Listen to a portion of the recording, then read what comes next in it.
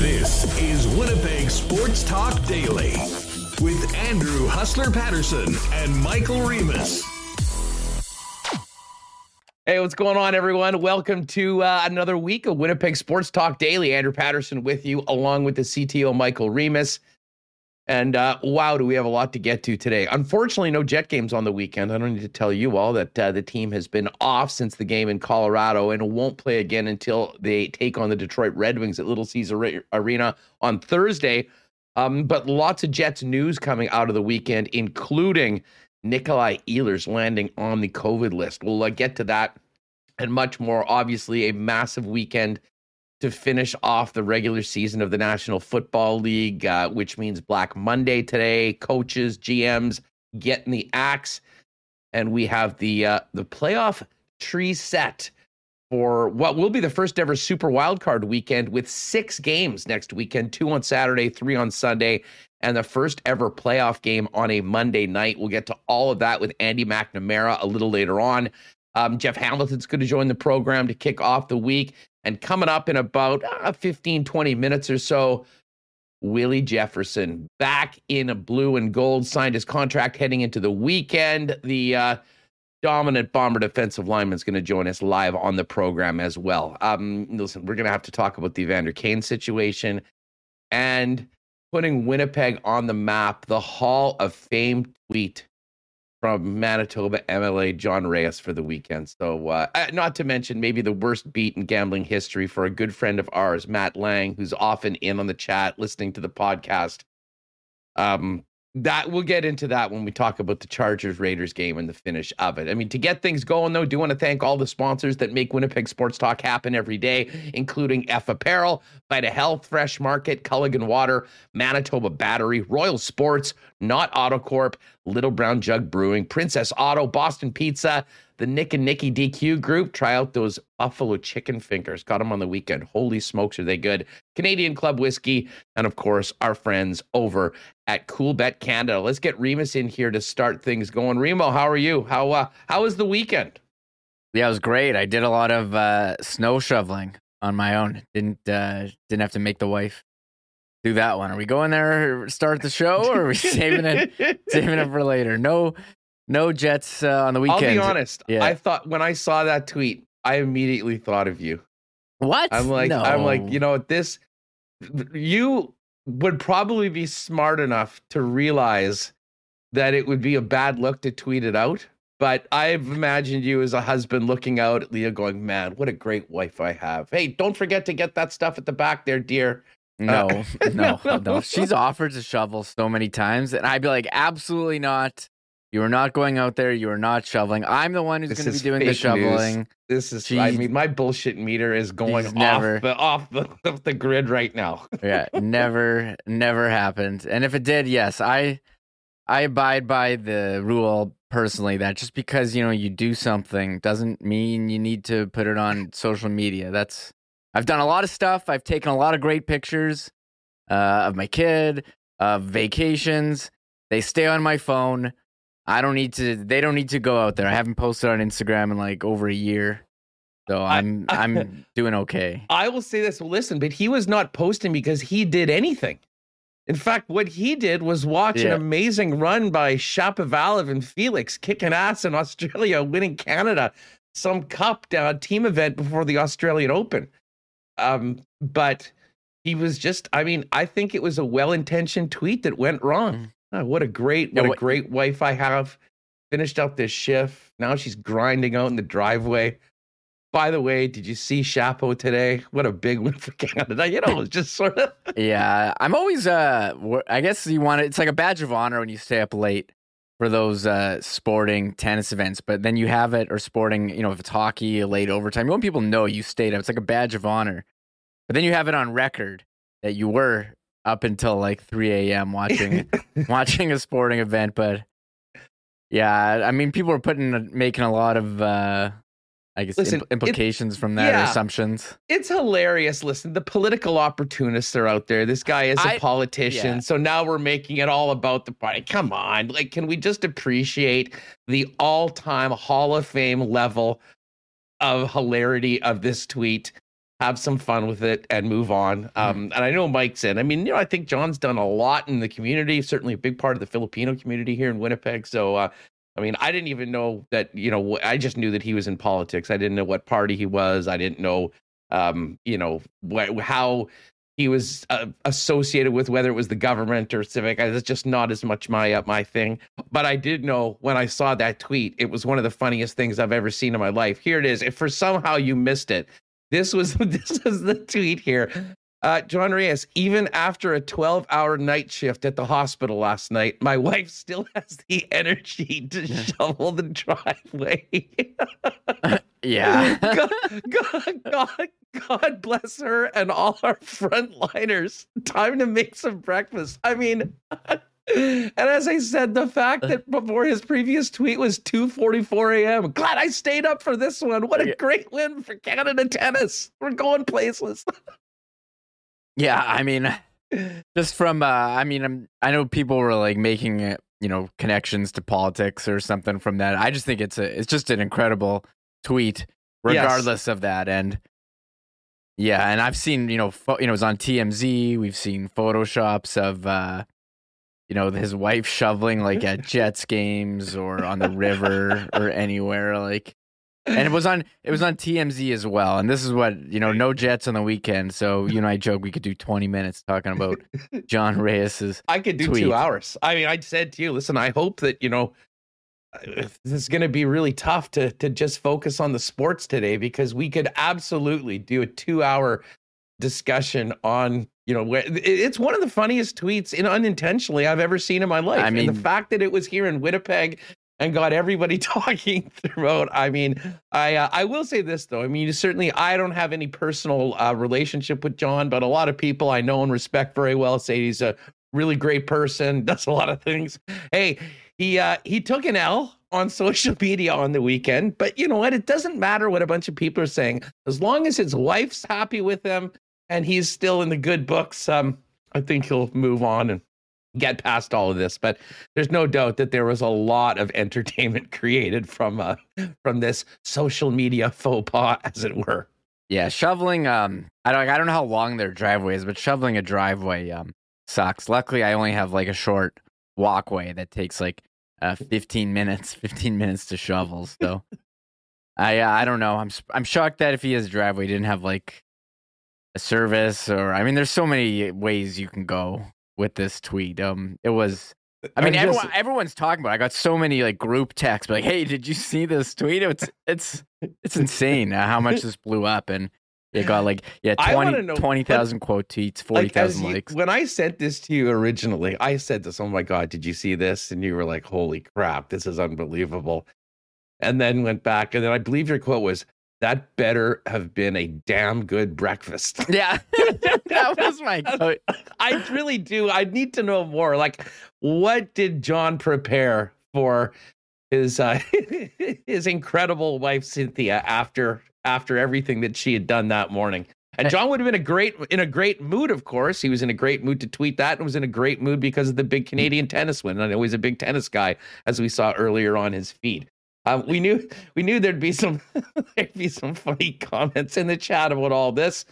I see Mal Paris has said that the city, I love that the city of Winnipeg is waiting for Cynthia to finish her shift today to start clearing the roads.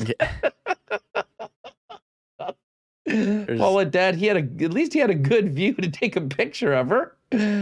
Oh. And Nicole J, you know what they say? If you want something done right, do it yourself. Likely that was her thought. It was also so cold on Saturday. I shoveled for a bit Saturday morning, and like I had to go in.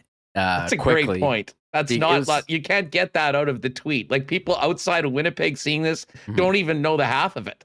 Yeah, insane. So, there's pictures of the guy just like sips. The replies and the quote tweets have been amazing, but I saw he gave some comments to a CBC reporter as well, just fully in praise of his wife and what a great job that she did shoveling. You know what? All in all, a hilarious story that gave us plenty of entertainment.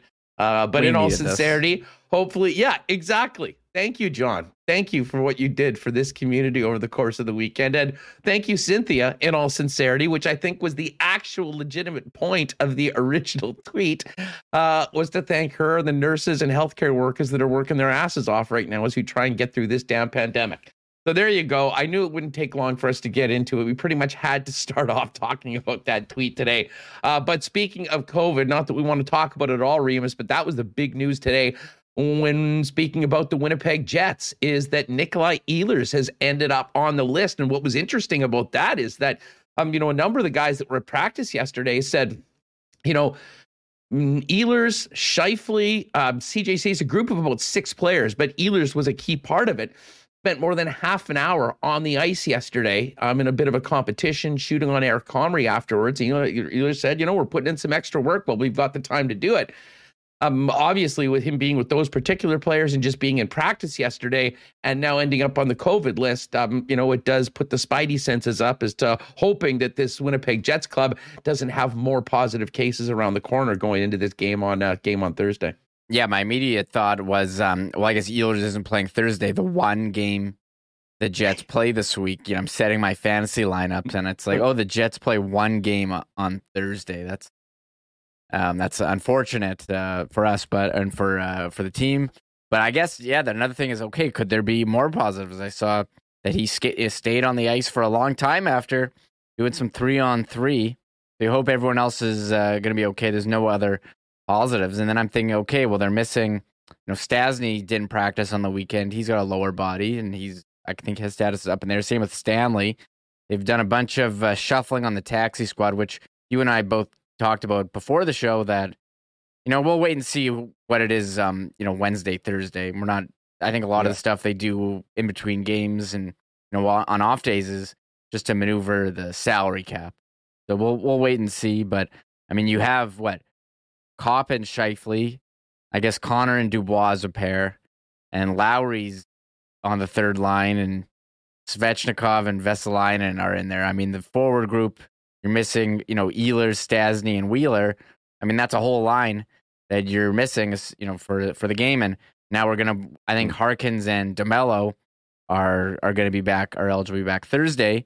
But you don't know how they're going to be. You see some players in the NFL, they come back after a week off from COVID. Tyreek Hillhus, he said he couldn't breathe in his first game back. So I think it affects everyone differently, and we'll wait and see. But that was a tough one. It did have some Jets news. That was our only Jets news today, as they're not practicing. Yeah, as it stands right now, Reams did a good job of laying out the guys that have been injured or missing practice. Ehlers added to the COVID squad, or the COVID protocol list, along with DeMello and Harkins. And we've now have Burden, Ville Heinola, Dylan Sandberg. They were just added to the taxi squad. And then Perfetti, Christian Reichel, and CJ Cease were also moved over to the taxi squad. Again, it doesn't really matter whether they're on the taxi squad today or on the roster or on the Moose roster.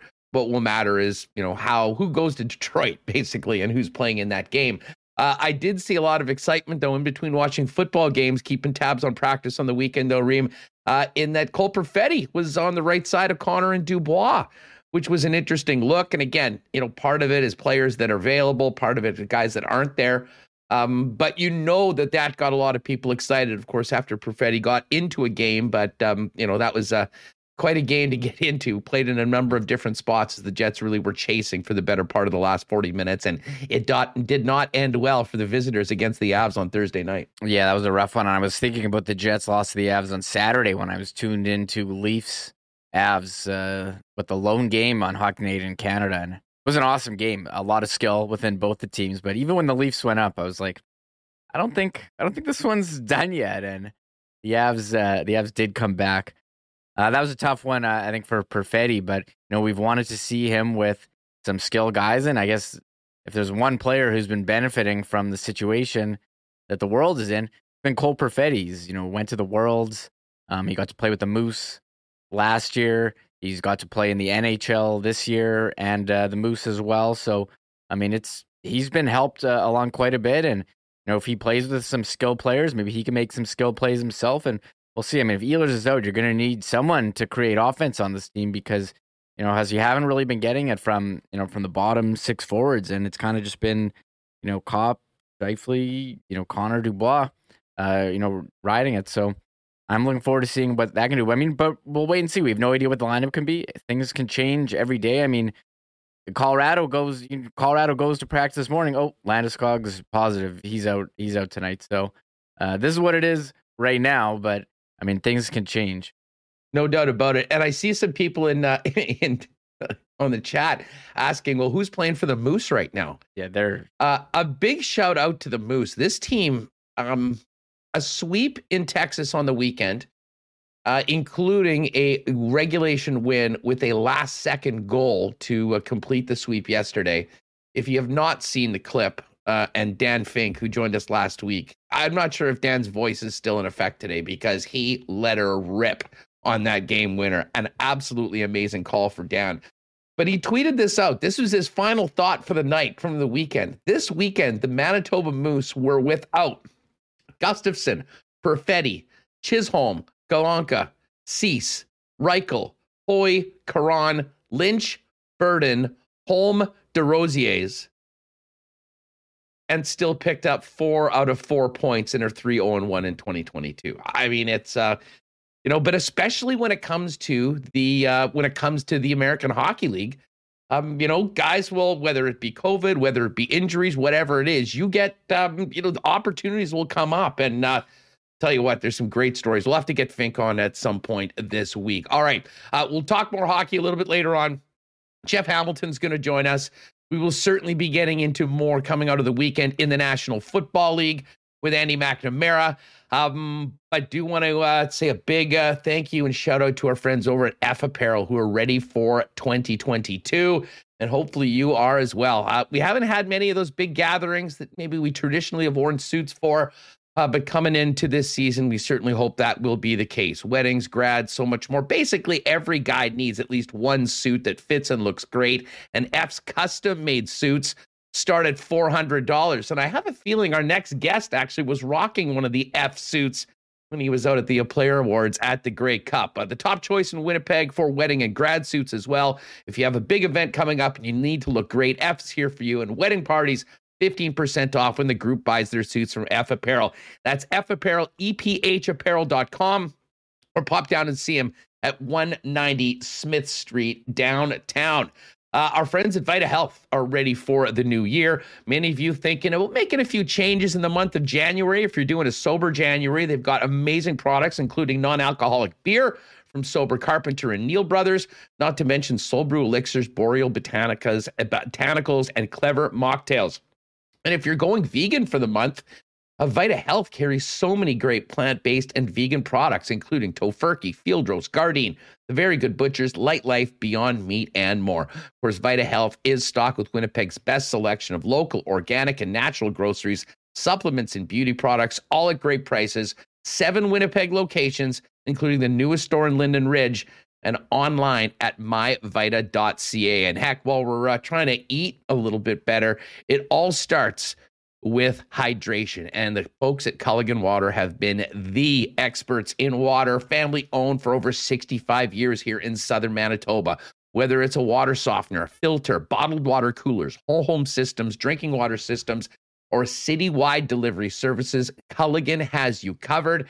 And they've even got options for your business with both commercial and industrial water products and solutions. Find out everything that Culligan can do for you and your family at drinkculligan.com, or pop by and see him at 1200 Sargent Avenue, or give him a call at 204-694-5180. All right. Well, I mean, everyone knows this next guest is one of our all-time favorites.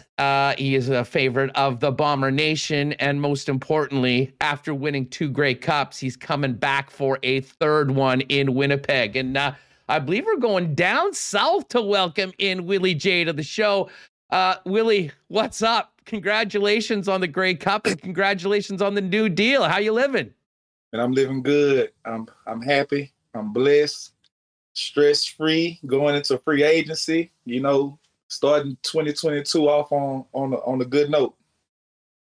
Willie, I think everybody knew that you, and certainly some of your other teammates, Jackson Jeffcoat as well, would have been one of the most in-demand players in the Canadian Football League if you ended up going to the market. That didn't happen. How'd Kyle Walters in DC get you to forego that opportunity and say Winnipeg is the place that you want to be?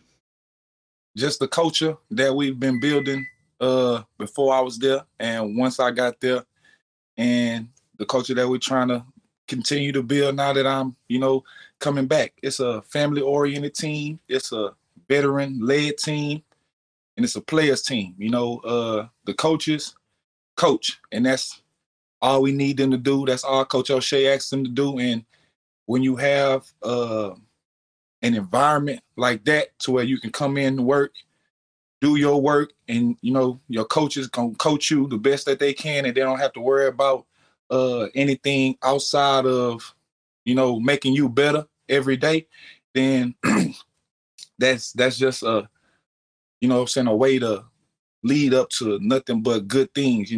Like I said, the veteran leaders, they lead by example. We don't it's not a dictatorship kind of thing. It's not like if I tell you what to do, you got to do it, but more of, like I said, show by example. We hold everybody accountable, from the rookies to, the oldest player on the team. We take everything together. There's nobody doing something by themselves. Now, Willie, let me ask you, just about the negotiations. Was it an easy deal to get done? I mean, how long did it take? Do you have an agent that kind of does all that for you, or you just get Kyle in DC and said, "Boys, this is what it's going to take. Here, hand it over," and then show up in the mayor's office to sign the papers? Well, I'm my own agent. I've been my own agent since 2018. So, just talking to Kyle, finding out what the number was, that's when it comes to negotiating, is really about that one number, and just figuring out what that one number was going to be to make both of us comfortable. And, once we figured out the number, then me and Darren started talking, just trying to figure out the little things, the ins and outs and stuff like that, to make the organization happy, make me and my family happy, and things like that. And then just, saying, yeah, this is what we want to do. It wasn't hard. I can honestly say negotiations probably lasted 3 days. Like the first day was just getting the number. The second day was, figuring out what the number should be, what the number could be, and what to make both sides happy. And then day 3 was just, the ins and outs, trying to figure out the little things, trying to figure out, travel, housing, signing bonus, base, things like that. And, we have a plan on moving back up there soon. So just trying to figure out like realtors and things like that to try to find a nice spot out there to move back to. Well, listen, this was, it was an incredible weekend for Bomber fans. I mean, to hear of you coming back, Yoshi first and Jackson and yourself, it was big. But I just want to ask you one more about doing the deal. I mean, without an agent, obviously you're very close with your wife. I'm sure she was involved in and helping you. Is there anyone else that you sort of lean on for advice or any guidance through that? Or now that you've done it a few times, you pretty much know how this works and we're confident that you just take it over yourself? I'm very confident in the way I structure my business. I always have my wife right next to me when I'm doing things like this, when I'm making decisions like this. So the conversation between me and her is real. It's never about the money. It's always about what's best for us and things like that. And then I always call Odell Willis, talk to him, let him know what's going on, let him know what he thinks, ask him how he feel about it. That's somewhat of my big brother when it comes to this CFL football stuff. So just seeing how he feel about the numbers, knowing what I should get, knowing what's on the market and things like that. And then just, I don't necessarily talk to my parents about it. They don't really know about the numbers and things like that. But yeah, just me, my wife, Odell, and then probably one other person. And then other than that, it's just, trying to figure out if my wife's happy, you know what I'm saying? And she's happy with the numbers, and and I'm happy with the numbers, then call them and tell them, let's get the papers. Willie Jefferson of the Winnipeg Blue Bombers is with us here on Winnipeg Sports Talk Daily, signing a new contract. We're heading into the weekend down in Texas. Willie, one of the interesting things, and I mean, you're the master of social media. There's a few things. We knew that the guys were going down to Texas, and we saw your first tweet. Now we talking that talk. I think everyone knew that, okay, something's happening. And then we saw the next tweet that said, back the Brinks truck up to IG Field. At that point, was that when, did you have a deal done at that point? Was that sort of announcing to Blue Bomber fans that there was good news on the way, or was that part of the negotiating product? Oh, I think we might have just lost Willie for a sec. We'll see if we can get him back right away. Very interesting to see. Yeah. What's Holly cooking in the kitchen? Heard the microwave beeping. The Ottawa gremlins getting in there. We'll see if we can get Willie back up. But yes, and I do see someone talking, T. Coney Pauly taking a poke at Riders fans. That was a big story over the weekend. 3 Down Nation, I think, reporting that, Willie had said that early on in his career, the fans out in Saskatchewan didn't give him a lot of time to kind of handle his business with his family and whatnot really over. And that was something that he got here in Manitoba and Winnipeg quite well. So it was, I think that irked a few Rider fans. Heard Roddy talking about that earlier today on his program today. And that was a topic that's probably a more hot button topic over in Saskatchewan right now than it is here in Winnipeg. We'll hopefully get Willie back. We'll probably see what else is happening with him. I do believe we've got him back. Willie, can you hear me okay? Okay, perfect. I was just going to say, we saw that tweet that you said, back the Brinks truck up to IG Field. Was that negotiating, or had you already had the deal done and that was signaling to Bomber fans that you were coming back? So getting the Grey Cup to Texas was crazy. Let's say that first. It was crazy. So, after the Grey Cup and everything, asking Darren, can I get the Grey Cup? Asking Kyle, can I get the Grey Cup? Asking Wade, can I get the Grey Cup? And then, me and Jackson being the big players that we are to the team, trying to get the free agency stuff going and stuff. We like, hey, if we can get the cup here, early January, when Darren comes down with the contracts and stuff, so we can make it official, I would like to, have a Grey Cup so we can take some pictures and stuff like that. And then, push came to shove. They got some handshaking to do, some babies to kiss and stuff like that. And they made the Grey Cup come down to Texas, and I appreciate everything they did. And I had so much fun with it. Me and Jackson, took some pictures and stuff with it. Let some people see it. So you seen the social media, man. Everybody was excited to see that Grey Cup, that piece of hardware in the city, in the city of Beaumont, in the city of Austin with Jackson. And just to have the opportunity to put eyes on it. They always hear about it from me or from Jackson on social media, on the phone, whatnot. But just to actually have it in my mom's living room, so she can see it, so my friends can come over and see it. My other family members can come over and see it.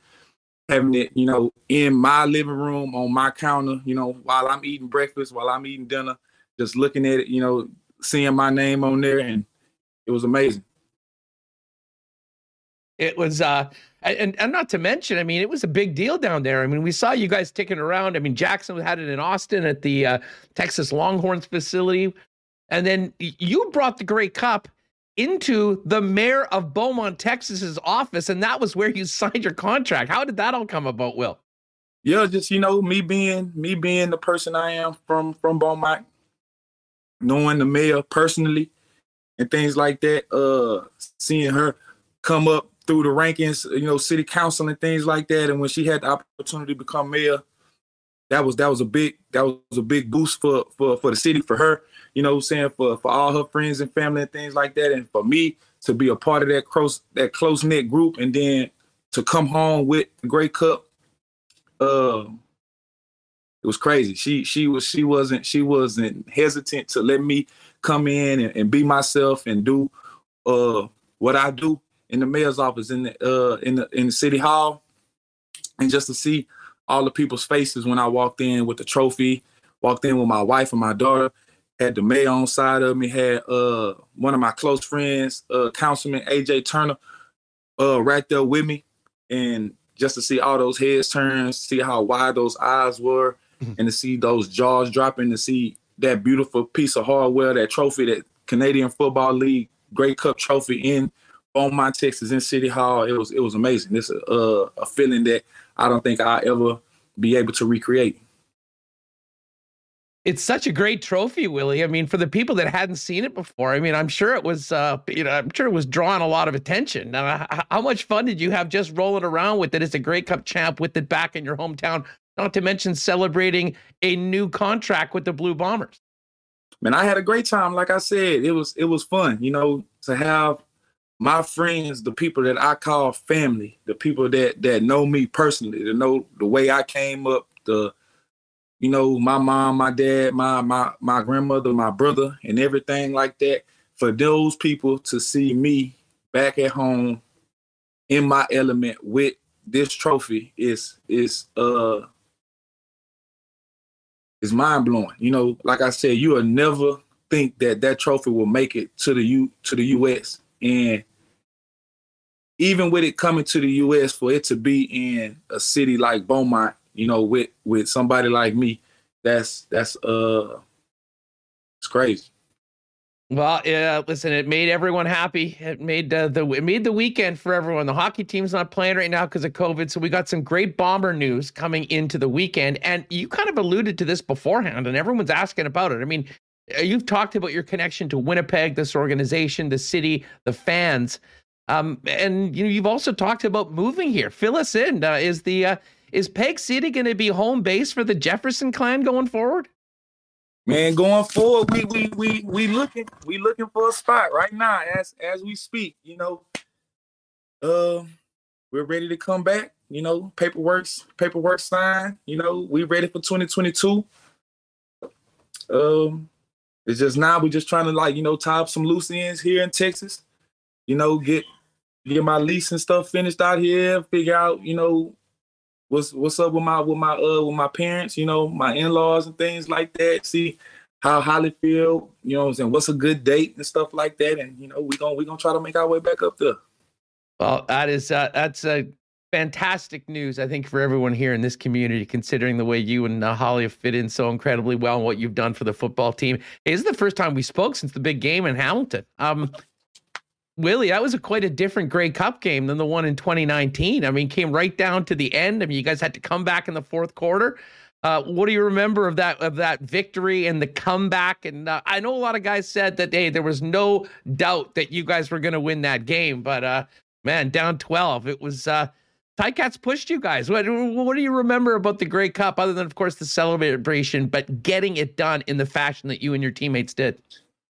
Oh, what I remember from the Grey Cup was Zach's face halfway through the fourth quarter when we made the comeback. The look in Big's eyes, the look in Jackson's eyes, Jake stole the resiliency we had on defense. To go on the field, 2-and-out turnovers, takeaways, and things like that to give Zach that ball back in the fourth quarter to tie the game up, and then just every time coming off the field, every time the defense coming off the field,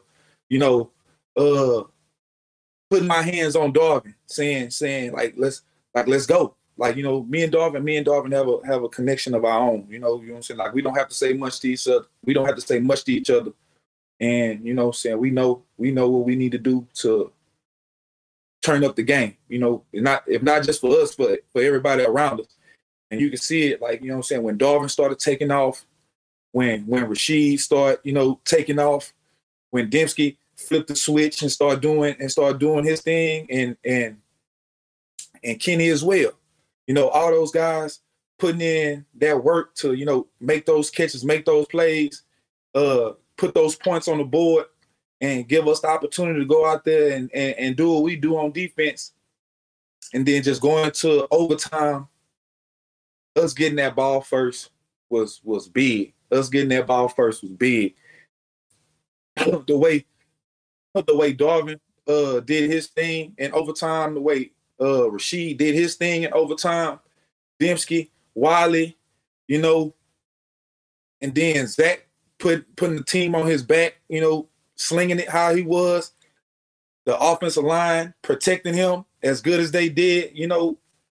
The game was shaky, you know, throughout the whole game. But, you know, fourth quarter when we tied it up, going into overtime, that was the moment that we wanted. You know, we were not going to lose going into overtime. And then, like I said, when Darvin caught the touchdown and when Rashid caught the 2-point conversion, us going out there with Hamilton on our back, Winnipeg in our ear, Coach O'Shea and Coach Rich in our heart, man, it was no way we were going to lose that game. And, you know, Winston breaking up that ball and Kyrie running to the ball like he always does and catching it and sealing that game. I could not have asked for a better way to end that game because it was a tough game throughout the whole game, going against a great offense, going against a great organization. That game was exactly what the CFL needed, coming back from a pandemic, coming back from, you know, sitting out a whole year without CFL football. That game was exactly what the CFL needed. Oh, God, amen to that. And I mean, just to your point about the way that it ended, I mean, you're part of a historically great defense for the 2021 season. You know, this Bomber defense will be put up against, you know, the best that ever played in the Canadian Football League. And there were so many guys that had a piece of that all season long. I don't know if there could be a more appropriate way of ending a game on a walk-off championship winning pick that got touched by 3 different players on the team on the same play. Spook should have ended it. Spook should have ended it. Rose should have ended it. You know what I'm saying? They gave the opportunity to Kyrie, man. Glory to God, man. Kyrie is a phenomenal player, man. And he showed up the right time. You know, there's something that Kyrie does every week, man. Like he's one of them players that shows up to work and just works. Like you don't hear him talking. You don't necessarily see him moving, but when he makes a play, you just know, like, you know what I'm saying? He's been working. He's been grinding. He's been focused. He's been locked in, and he's always been there. And that was the perfect play for him to finish with. It was something else. Willie Jefferson back with the Blue Bombers, looking for a 3rd consecutive Grey Cup with us here on Winnipeg Sports Talk Daily. I'm sure you talked to Jackson over the course of the weekend and Yosh as well. I mean, to have such important players commit to this team in advance of free agency, I think sends a message to everybody else in the organization that, you know, this team looks to run it back again and try and do something incredibly special and be the first 3-peat champion since the 80s in the Canadian Football League. What do you think this does, the message that it sends, well, first of all, to other pending free agents with the Bombers, Willie, but also to the rest of the Canadian Football League? It's a family. You know, why break the band up? You know, we're doing something special. We're trying to make history. We're not trying to do it in the wrong way. We're not trying to be flashy. We're not trying to be overzealous. None of that. Like we just want to come in, play Winnipeg football, have fun with each other, love on each other, as friends, family, and teammates. You know, like I said, from the top down, from Wade all the way down to Miss Carol. You know, we together. You know, if anybody needs something, you know what I'm saying, everybody's willing to help. Why not come to Winnipeg? Why not stay in Winnipeg? Willie J with us. Hey, a bunch of people are asking in the chat right now, will you be watching the big college football championship game tonight between Bama and Georgia? And do you have a rooting interest? Do you have a feel on who's going to win this game? I'm most definitely watching the football game tonight. I don't think it's any other football games on tonight. So it's Monday Night Football on tonight, I guess. But Alabama versus Georgia. I think I'm gonna go. Alabama. Roll Tide. I got a lot of friends and a lot of ex-teammates that went to Alabama. A couple of guys from my hometown, from Beaumont, little young guys, went to Alabama most recently, and things like that. So I think that's the team I'm gonna roll with. Like, I don't know what it is. Ever since I've been a football player, ever since I've been watching sports and stuff like that, it's been kind of hard and kind of crazy to bet against Alabama. You know, especially in big games like this. They don't typically lose big games like this. But yeah, I think it's gonna be Roll Tide tonight. Well, it should be a great one. Hey, did you watch that Chargers Raiders game last night? I did.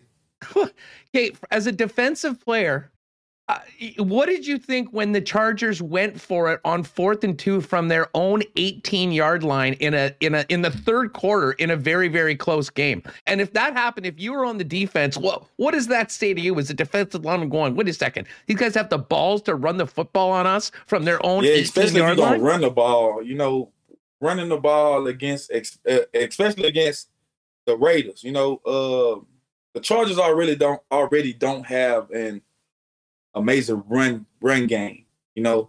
So to try to lean on that at that point in time in the game when you have a mobile quarterback and some great receivers, it makes no sense to run the ball with that situation, with that much time on the clock. But you know, that's football. That's situational football. That's their coach, his decision and things like that. And me personally, as a defensive player, I would have took it as, you know, they don't think we can stop them. They don't think we are good as who we think we are, and we need to show them right here, right now. And I'm happy for the Raiders, man. I'm happy for that boy Max Crosby. You know what I'm saying? Going to his first career playoffs and stuff like that, man. He's a great pass rusher, man. So I can't wait to see him in the playoffs. No, it was a wild game, and Steelers survived. They're going to go to Arrowhead, and what will probably be Ben's final act as an NFLer. But it's going to be a great weekend. And next week, there's no Monday Nighter tonight, Willie. But next week, for the first time, because they expanded the playoffs, it's the Super Wild Card weekend. So 2 games on Saturday, 3 on Sunday, and the Rams and Cardinals are going to be playing on Monday night. So we will have one more Monday Nighter before it's all said and done. Cowboys versus the 49ers. What you think?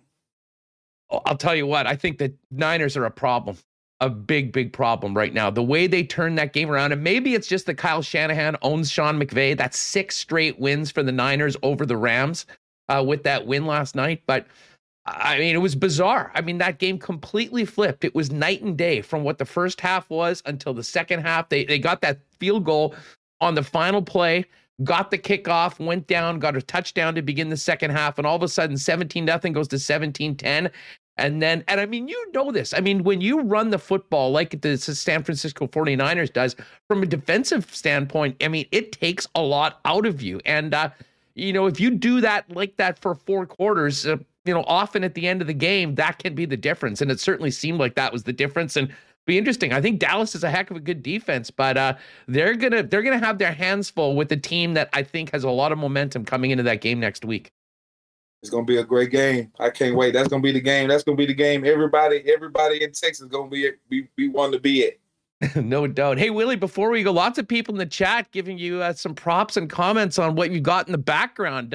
See, you got a Milt jersey there, some of the other Bomber paraphernalia. Man, what else is all there? My man K. Absolutely. So y'all see, I got all my All-Star posters. There's supposed to be one more coming in 2021. 4-time All-Star. I got my my autographed Milt Stegall jersey. I got my 2015 Edmonton Eskimos jersey, 2015 Edmonton Eskimos helmet, 2019, Edmonton Elks. I'm sorry. 2019 Grey Cup jersey, 2019 Grey Cup helmet, me and Jackson's magazine cover. And then over here I have the CFL award. I have the hats from the Grey Cup 2019, 2021, Defensive Player of the Year award, Grey Cup poster from 19, Grey Cup sticker from 19, Fathead, a Calgary policeman's cowboy hat from 19 after the Grey Cup. Yeah, some memorabilia. Oh, that is some great stuff. Well, Willie, listen, listen, there's too many comments congratulating you and thanking you in the chat to go through them all. But needless to say, and I don't think this is news to you, Bomber fans fired up that you and Jackson and Yosh are all coming back and very much looking forward to this next season. Hey, before you get back to Winnipeg, how's the family and what's on the agenda right now as you finish up a little bit of time back home before heading back to Winnipeg? The family's doing great. Holly's wonderful. Kelly's still growing. Firecracker as usual. I'm just relaxing right now. I haven't started working out or anything like that. I'm still just like taking it all in, trying to just be here with my family and things like that. Other than that, just like I said, tying up some loose ends. Now that the contract is signed and everything like that, take a deep breath, relax, a little weight off my shoulder, and just start looking to try to find a spot in Winnipeg. Get all this stuff packed up and get ready to move down there. Well, just before we go, here's just an example of some of the comments in here. He is so much fun. Can we keep Willie forever? CFL players are the best interviews. We are so fired up, so excited Willie is back. Willie is the best. We love Willie for the three-peat. You get the gist of it, Willie. There you go.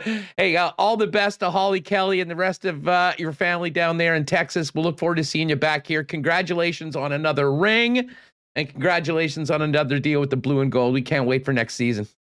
Thank you so much. Right on. Thanks, Will. There he is at Steamin' Willie Beeman himself. Willie Jefferson of the Winnipeg Blue Bombers, an all-time favorite of ours on Winnipeg Sports Talk, and very clearly an all-time favorite of Blue Bomber fans. We'll more on that, talk a little bit about the Jets situation and much more coming up with Jeff Hamilton in just a second. Hey, the extreme cold warning is going to lift. Well, actually, I think it technically has lifted, and we're going to get a few days of pretty much nice weather. Might be time to make sure that you don't get in a bad situation with your car battery when we inevitably get into another one of these extreme cold warnings. And the guys to help you with that, of course, are the experts over at Manitoba Battery. Donnie and the gang, locally owned, with the best prices in batteries for all makes and models of vehicles, not to mention sleds, skidoos, and so much more, are the place to go. $89.50 with Core Exchange starting at it. Save money and save time. Don't bother wasting your time at the big box stores like Costco. Shop local and get it done over at Manitoba Battery. They'll also test your current battery for free. Pop by and see them at 1026 Logan Avenue. You can also give them a call at 204-783-8787 if you need the battery delivered. And of course, you can find out everything that they've got going online over at manitobabattery.com. Well, as we mentioned, the NFL playoffs are here. Regardless of what team you are supporting, Royal Sports has incredible NFL gear. Pretty much all the teams still with a shot at the Lombardi Trophy. You can pop down and see that at 750 Pembina Highway, along with all the Bomber Grey Cup Championship gear, the best selection in town of Winnipeg Jets merchandise, and the entire National Hockey League. Of course, Royals also the Hockey Superstore, some great snowboarding equipment as well if you're thinking about hitting the slopes. And while you're there, make sure you check out all the cool things and the great deals on the Kings skate, snow, and surf side. For the latest on Royal Sports, new merchandise, great deals, follow them on Instagram at Royal Sports Pembina and pop down and see him at 750 Pembina Highway. And 2022 is here and a new year. Maybe you're thinking about a new ride. And if you are, before you do anything, get on down to Waverly and McGillivray and see our friends over at Knott Auto Corp. Why not get into the car of your dreams at an incredible price with the help of the Knott team? So many vehicles on the lot, as well as if there's a particular make and model that you're looking for, they'll source it out and help you get into it on the roads here in Winnipeg. Find out more at knott.ca or pop down and see him at Waverly and McGillivray. And of course, while you're there, check out the incredible new Winnipeg Car Lab as well. All right, great stuff with Willie Jefferson. We will talk more football a little later on, specifically in the National Football League with Andy McNamara in about half an hour or so. But let's welcome in, fresh off the DL and looking like $1 million US tax-free, our good friend, Jeff Hamilton from the Winnipeg Free Press. Hammer, what's going on? How are you? It seems you've been doing some work at the new spot and like the new background. Yeah, no, I just use one of those apps that just formulates art on my back wall. And no, I actually put that up there. I started doing something other than work and I got some things done, but I did appreciate what was that? A Winnipeg Sports Talk episode of Cribs there. I caught the end of the Willie Jefferson spot, and what an ambassador for the city, man. The best. The best. Yeah, that really is a guy that you can cheer for, and certainly a guy that has embraced this city, and good for you guys to have him on there. Well, you know what? Listen, I want to get to, Jets and looking ahead into this road trip and what's happening and how the NHL is handling things and what we can expect. But may as well start off talking Bombers as you brought it up. Yeah. I joked that Kyle Walter's like the Mariano Rivera of GMs right now, because he grabbed DC, grabbed the Grey Cup, and went down and did some closing. To think that Hardrick, Willie Jefferson, Jackson Jeffcoat are all signed before even dipping their toes into free agency, I think speaks so well of where this organization is right now, how connected these guys are to one another. And tell you what, it wasn't a great day for the other 8 CFL teams when they kept on seeing those press releases and tweets coming out of the Bomber HQ last week. Well, and that's the thing. And let's not forget Jake Thomas. I mean, he might not have the, same pedigree as a Jeffcoat or a Willie Jefferson or maybe even a Jamarcus Hardrick, but certainly a key integral piece of this team, and another example of a guy that wanted to put pen to paper with this organization as soon as possible and be part of something that they've been building, obviously, here for the last few years. It's an interesting... I'm caught between kind of two places with this. I really do think, that, what Mike O'Shea and he's been given a ton of credit and deservedly so. And certainly, and I'll give him credit here too. Like, he's created a culture that wants all the players coming back. And, you look at the guys that have signed so far, not surprised with Willie in the sense that, he'd already been kind of talking about moving here. He really enjoys it here. Everyone enjoys it here, but you felt like he was going to come back. Jamarcus Hardrick, same kind of story. That guy just adores everything about the Winnipeg Blue Bombers. And so that wasn't a big one. Big signing, obviously, but not a big surprise. Jake Thomas, same thing.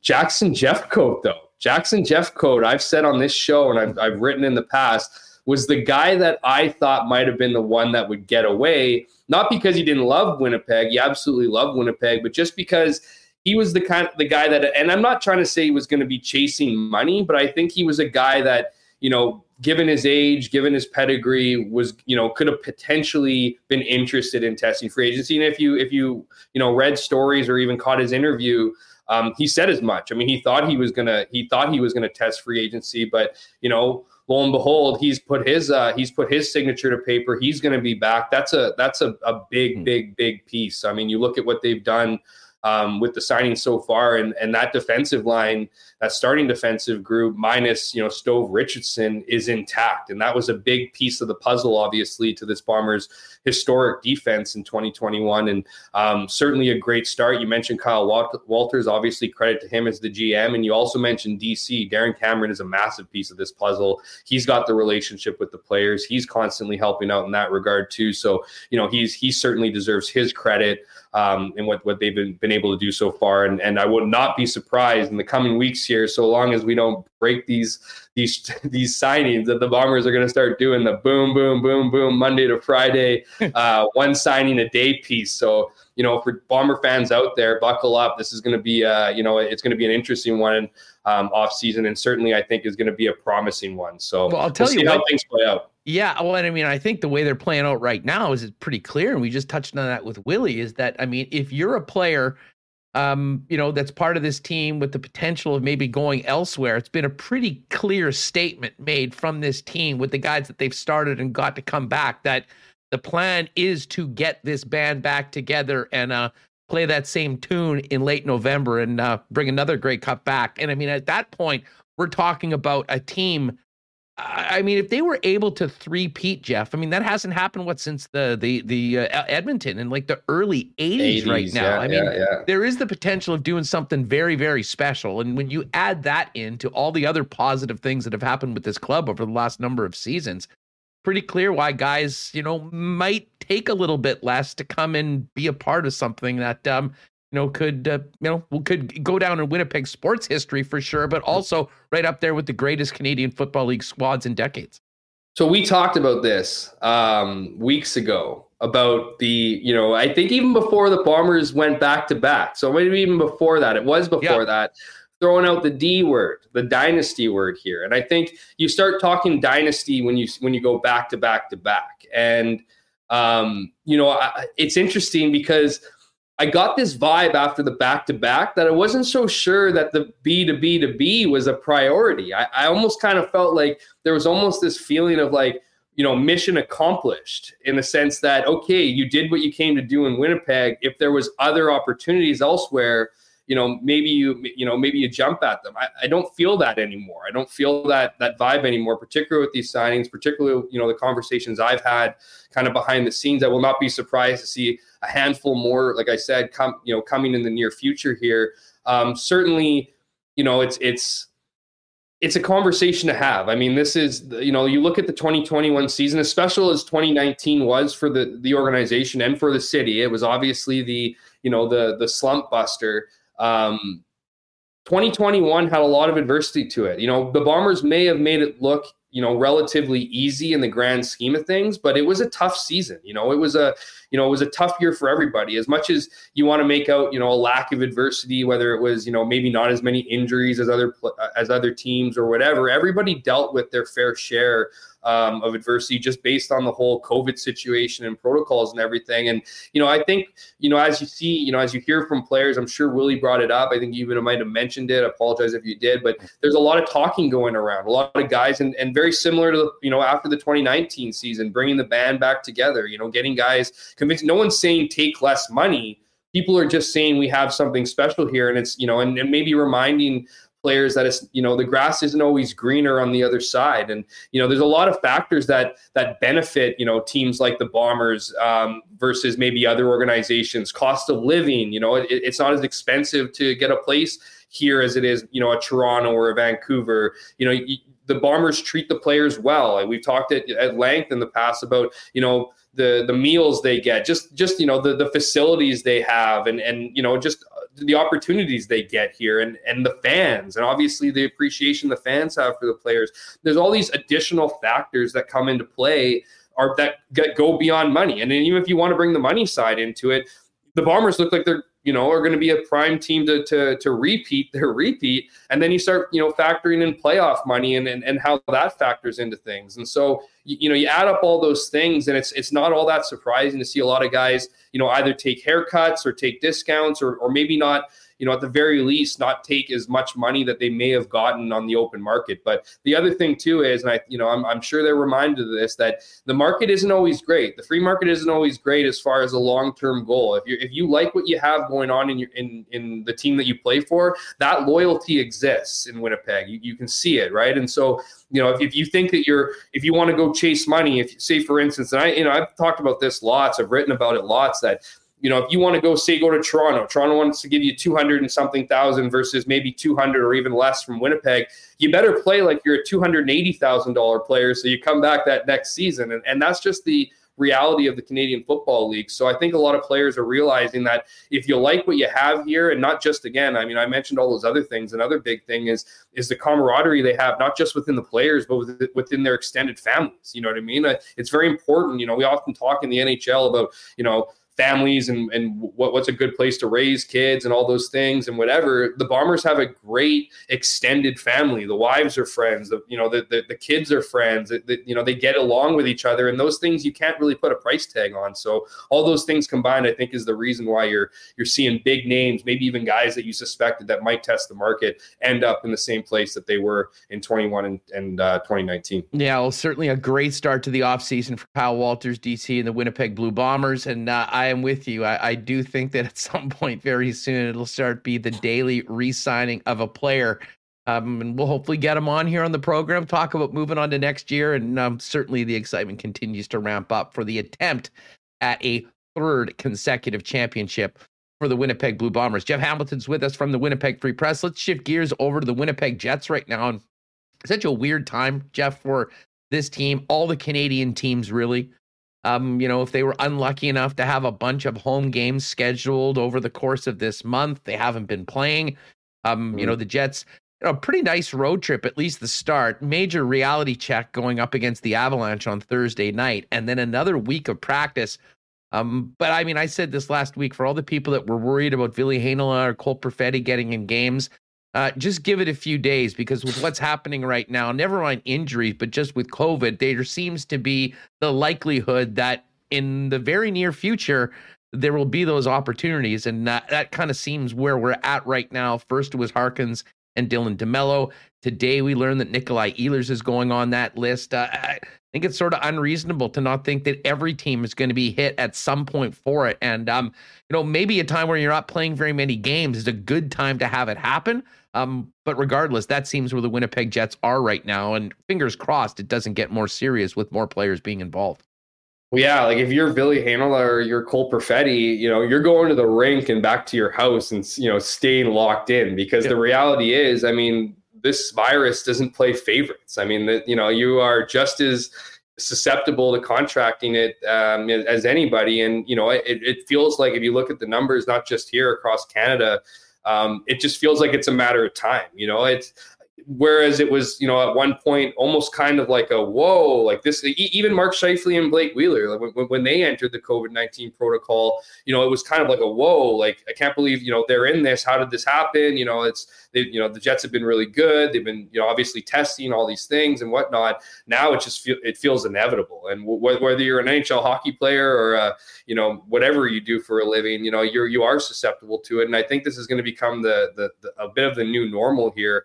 Obviously, a lot of moves are being made. I mean, the mighty dollar is an important one for the business. It's important not just for the owners. It's also important for the players, even though that, they might express a different viewpoint when asked about, missing these games. It's important to them because, that they might have an idea of how much, escrow is going to affect their situation, their financial situation. But if you can't play, if you go another season or even a stretch of games where you're not packing the building or garnering the expected money that they would have expected at the gates, that's going to affect that. So, it is a bit bizarre, that you have pretty much the United States, acting as if this virus doesn't exist. And then you have Canada taking the completely opposite approach and letting, a minimum of 250 fans into the arenas.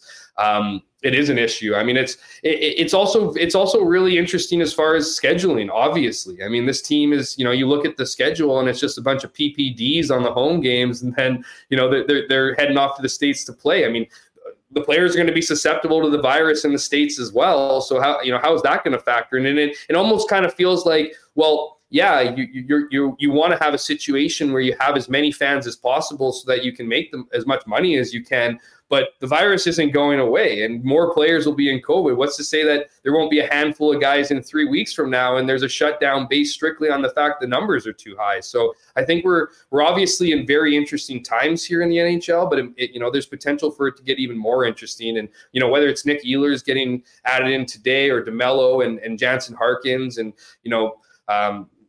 other players, Arvid and Matt Prefontaine, the video coach, there really is no way of determining how you're going to get it. I mean, I was on your show fresh off my own stint with COVID-19. And I can tell you what, I'm not doing anything special. I'm not going out and enjoying. I don't have millions of dollars in the bank to enjoy a social life that NHL players, have, and I still got it. And I know a lot of people now, and I'm sure that's the same situation for a lot of people in this city and province, that you might have been able to count on one or two hands how many people have gotten COVID through the first whatever X amount of months or years, and over the last 3 or 4 weeks, we're looking at. I can tell you some of the closest people in my family and friends group have it, and we're not hanging out. So I'm one of the many families that canceled Christmas, in the sense that you didn't want to spread it around. So it's obviously coming. It's obviously here with the Omicron, and just how contagious it is. And the reality is we're going to have to take it day by day and week by week and figure out what it's going to be. But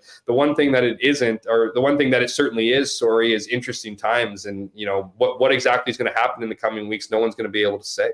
Yeah, Remus just mentioning to me, just to go back to the Bombers very quickly, DeAndre Alford just tweeting out in the last 7 minutes that he has signed an NFL contract with the Atlanta Falcons. Jeff, in a lot of ways, here's the post if you're watching with us on YouTube, dreams to reality. So DeAndre Alford now signing with the Atlanta Falcons. There's a picture of him signing his deal. Man, I mean, all he did was come in, earn a job on this club, and be a huge part of a Grey Cup championship team, and earns his NFL chance. I have a feeling we could be looking at the same situation as we were this season, bringing in 30, 35 DBs and hoping you get a couple gems like Nichols and Alford coming out, because there's a chance both of those guys could be gone. Well, you know what? I'm glad you brought that up, and I should have probably mentioned that in the whole, talk about signing and contracts and stuff. Heading into the offseason, there were some names, whether it was Alford or Nichols or even Drew Desjardins. Those are the guys that were inked for next year. Those were the guys that you didn't have to do your homework on, and you didn't have to, spend time re-upping. And then the reality is very rarely do you have two true rookie defensive backs come in and be named CFL All-Stars. Of course, they're going to garner interest. I mean, and these guys, like anyone who's come to the CFL is looking to put, their skills on display. They're looking to, as you often hear, looking to get game film, game tape, and those guys certainly got a ton of it. So not surprised at all that Alfred has inked a deal. I wouldn't be surprised if the other two, Deatrick Nichols and even Drew Desjardins, who in the last few weeks, I'm telling you, didn't get that scouting report throughout the season, and maybe that's on me for not asking about it, but you hear some of these guys talk about Drew Desjardins, and when you're on a line with guys like Stanley Bryan and Jamarcus Hardrick, it's easy to kind of get lost in the shadows. But the praise that they've poured on that guy, I would, just giving off strictly that, and I wouldn't be surprised if he inks a deal down south, and good for him if he can. But that NFL window is there for a reason, and it's there for those players that, and I know a lot of people go, well, the jumping ship or whatever. You want to have that opportunity. You want to bring in guys that, I would never limit a guy in opportunity in his profession. And we all know the NFL, you might like the CFL more. I certainly like the CFL more than the NFL. But at the same time, obviously the zeros on those paychecks versus up here in Canada are vastly different. So, good on them, but also, as you alluded to, good on the scouting staff of the Winnipeg Blue Bombers to find those guys. We've seen Danny McManus, Ted Gavaya, those guys do their jobs well. Find players that not only fit the the mold as far as an athlete and player, but fit the room. You talk to those, if you would have watched any interviews with Deatrick Nichols or DeAndre Alford, you would have seen right away those guys, bought in the exact same way that players like Andrew Harris and Stanley Bryant and Jamarcus Hardrick and Adam Bighill and all those guys that have been around, for years now, they bought in the exact same way, had the exact same dedication, and, good for them for that to be paying off and maybe leading to something special in the NFL.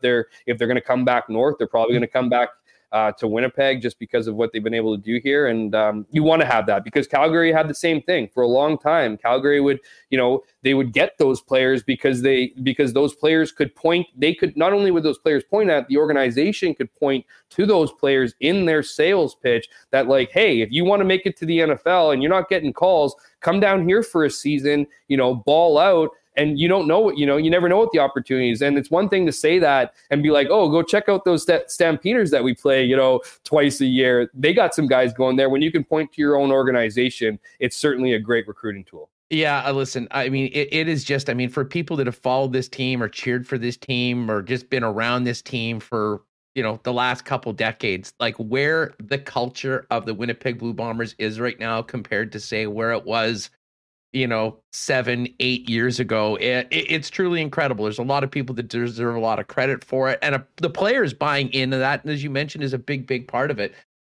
Remus has a great idea here.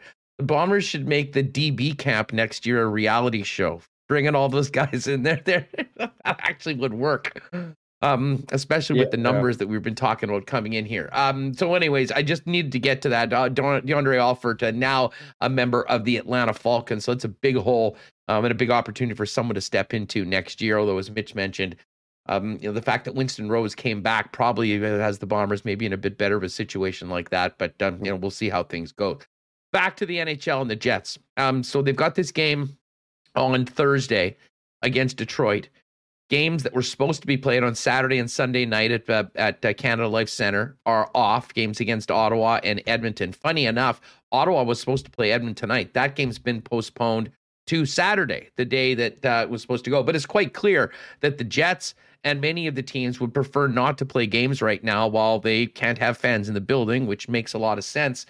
But at a certain point, Jeff, we're going to get to the point where you really don't have that option anymore. I mean, I'd imagine that with the extension of the current health orders, the 25th and the 27th games, which I believe was supposed to be against Florida and Vancouver, probably off the table. Listen, it's above my pay grade to try and imagine what things are going to be like and, what the rules will be come the 1st of February when these are finished. But, for an organization like the Jets, there's some real... It's some tough sledding, and it's been tough sledding for a couple years. And I mean, to their credit, I know they had that PR mishap at the beginning with the part-time employees, but I mean, every full-time employee with True North has been working throughout this entire pandemic. People sort of miss that. They got to pay players. Players want butts in seats because, as we mentioned, they're partners in all of that. When we get to February, and there's this big Olympic window, I mean, how is this going to work, do you think? I mean, will we be getting games in Winnipeg that, might have some fans in it? And I guess they've already sort of inquired as to other options, i.e. Saskatchewan. Now, who knows what their rules are going to be like even by the time we get to the 25th or 27th games. But it's a big mess. And to your point, I mean, it's affecting the Canadian teams way more than anybody south of the border. So did you seem to think that I got paid significantly more to answer that question? Is that is that what your thought process was? That this would somehow reach my pay grade? That I would have all the answers for you? Like, am I the one that's taking a break in this? Am I the one taking a break in this conversation to give you the sponsors? Where are we at here, Huss? Like, so no, but I'm with you. I mean, I'm absolutely with you in the sense that, look, this window was created, right? In a perfect world, if COVID wasn't going to ravage this league, they were going to go to the Olympics. It was going to be best on best in the Olympics. Players were going to have a 3-week vacation to spend time with their friends and family, which I think a lot of people were excited about. And it was going to be a nice little break from the NHL so everybody can enjoy the Olympic games. But that 3 weeks was also created in the event that exactly what we're seeing right now, was an open window for teams to, make up those games, pull the players out of the Olympics, and then whatever games were lost to fill it in there. But to be quite frank, I have no idea how they plan to work this schedule out in a 3-week window. I just, you look at the number of games canceled, it might be easier in the sense that, obviously it's easier in the sense that nobody played during that stretch. So if you have a bunch of home games, it looks like the Jets are going to have a majority. I think there's already been talks of at least 9 games, 6 home and 3 away during that stretch. That number may have changed, whatever. I think that was maybe a few days ago that I saw that or heard that. But yeah, I mean, I don't envy the schedule makers and all this, because the reality is you have to find the needs of a bunch of teams, make sure that those games are up, make sure that they coincide with nobody else's plans. Because it's one thing to have a team, you can cancel a team break here, but what if they need to make up a team against Ottawa? It just seems like a lot of scheduling gymnastics for sure. They wouldn't, I like to think they, wouldn't be postponing these games without without having a plan in place to make them up. Of course they do. You've looked at some of the teams in the States. They've moved up some of their games that would have been played later in April to now. So that's probably going to help out in a bit of respect. But these teams are going to come out and complain, right? Because it's not going to be an ideal schedule. It's not, you have all these, you have one game and, you have a 6-day break and then one game and 4-day break that the Jets are, currently sitting on right now. They might be playing a ton of games in a short period of time because otherwise I don't know how you make up for it. And if we got to hear a time zone change or X amount of games and X amount of days excuse, it's not going to matter because I think that's a situation for everybody. Obviously, there is a benefit here that there's a focus on the Canadian teams because it obviously helps out the league that the United States seems to think that COVID is over and status quo. So everything seems to be, going just, normally there. That's going to help out as far as scheduling and figuring out, those teams where, they're going to be on the road, obviously going to Canadian cities. But, obviously they have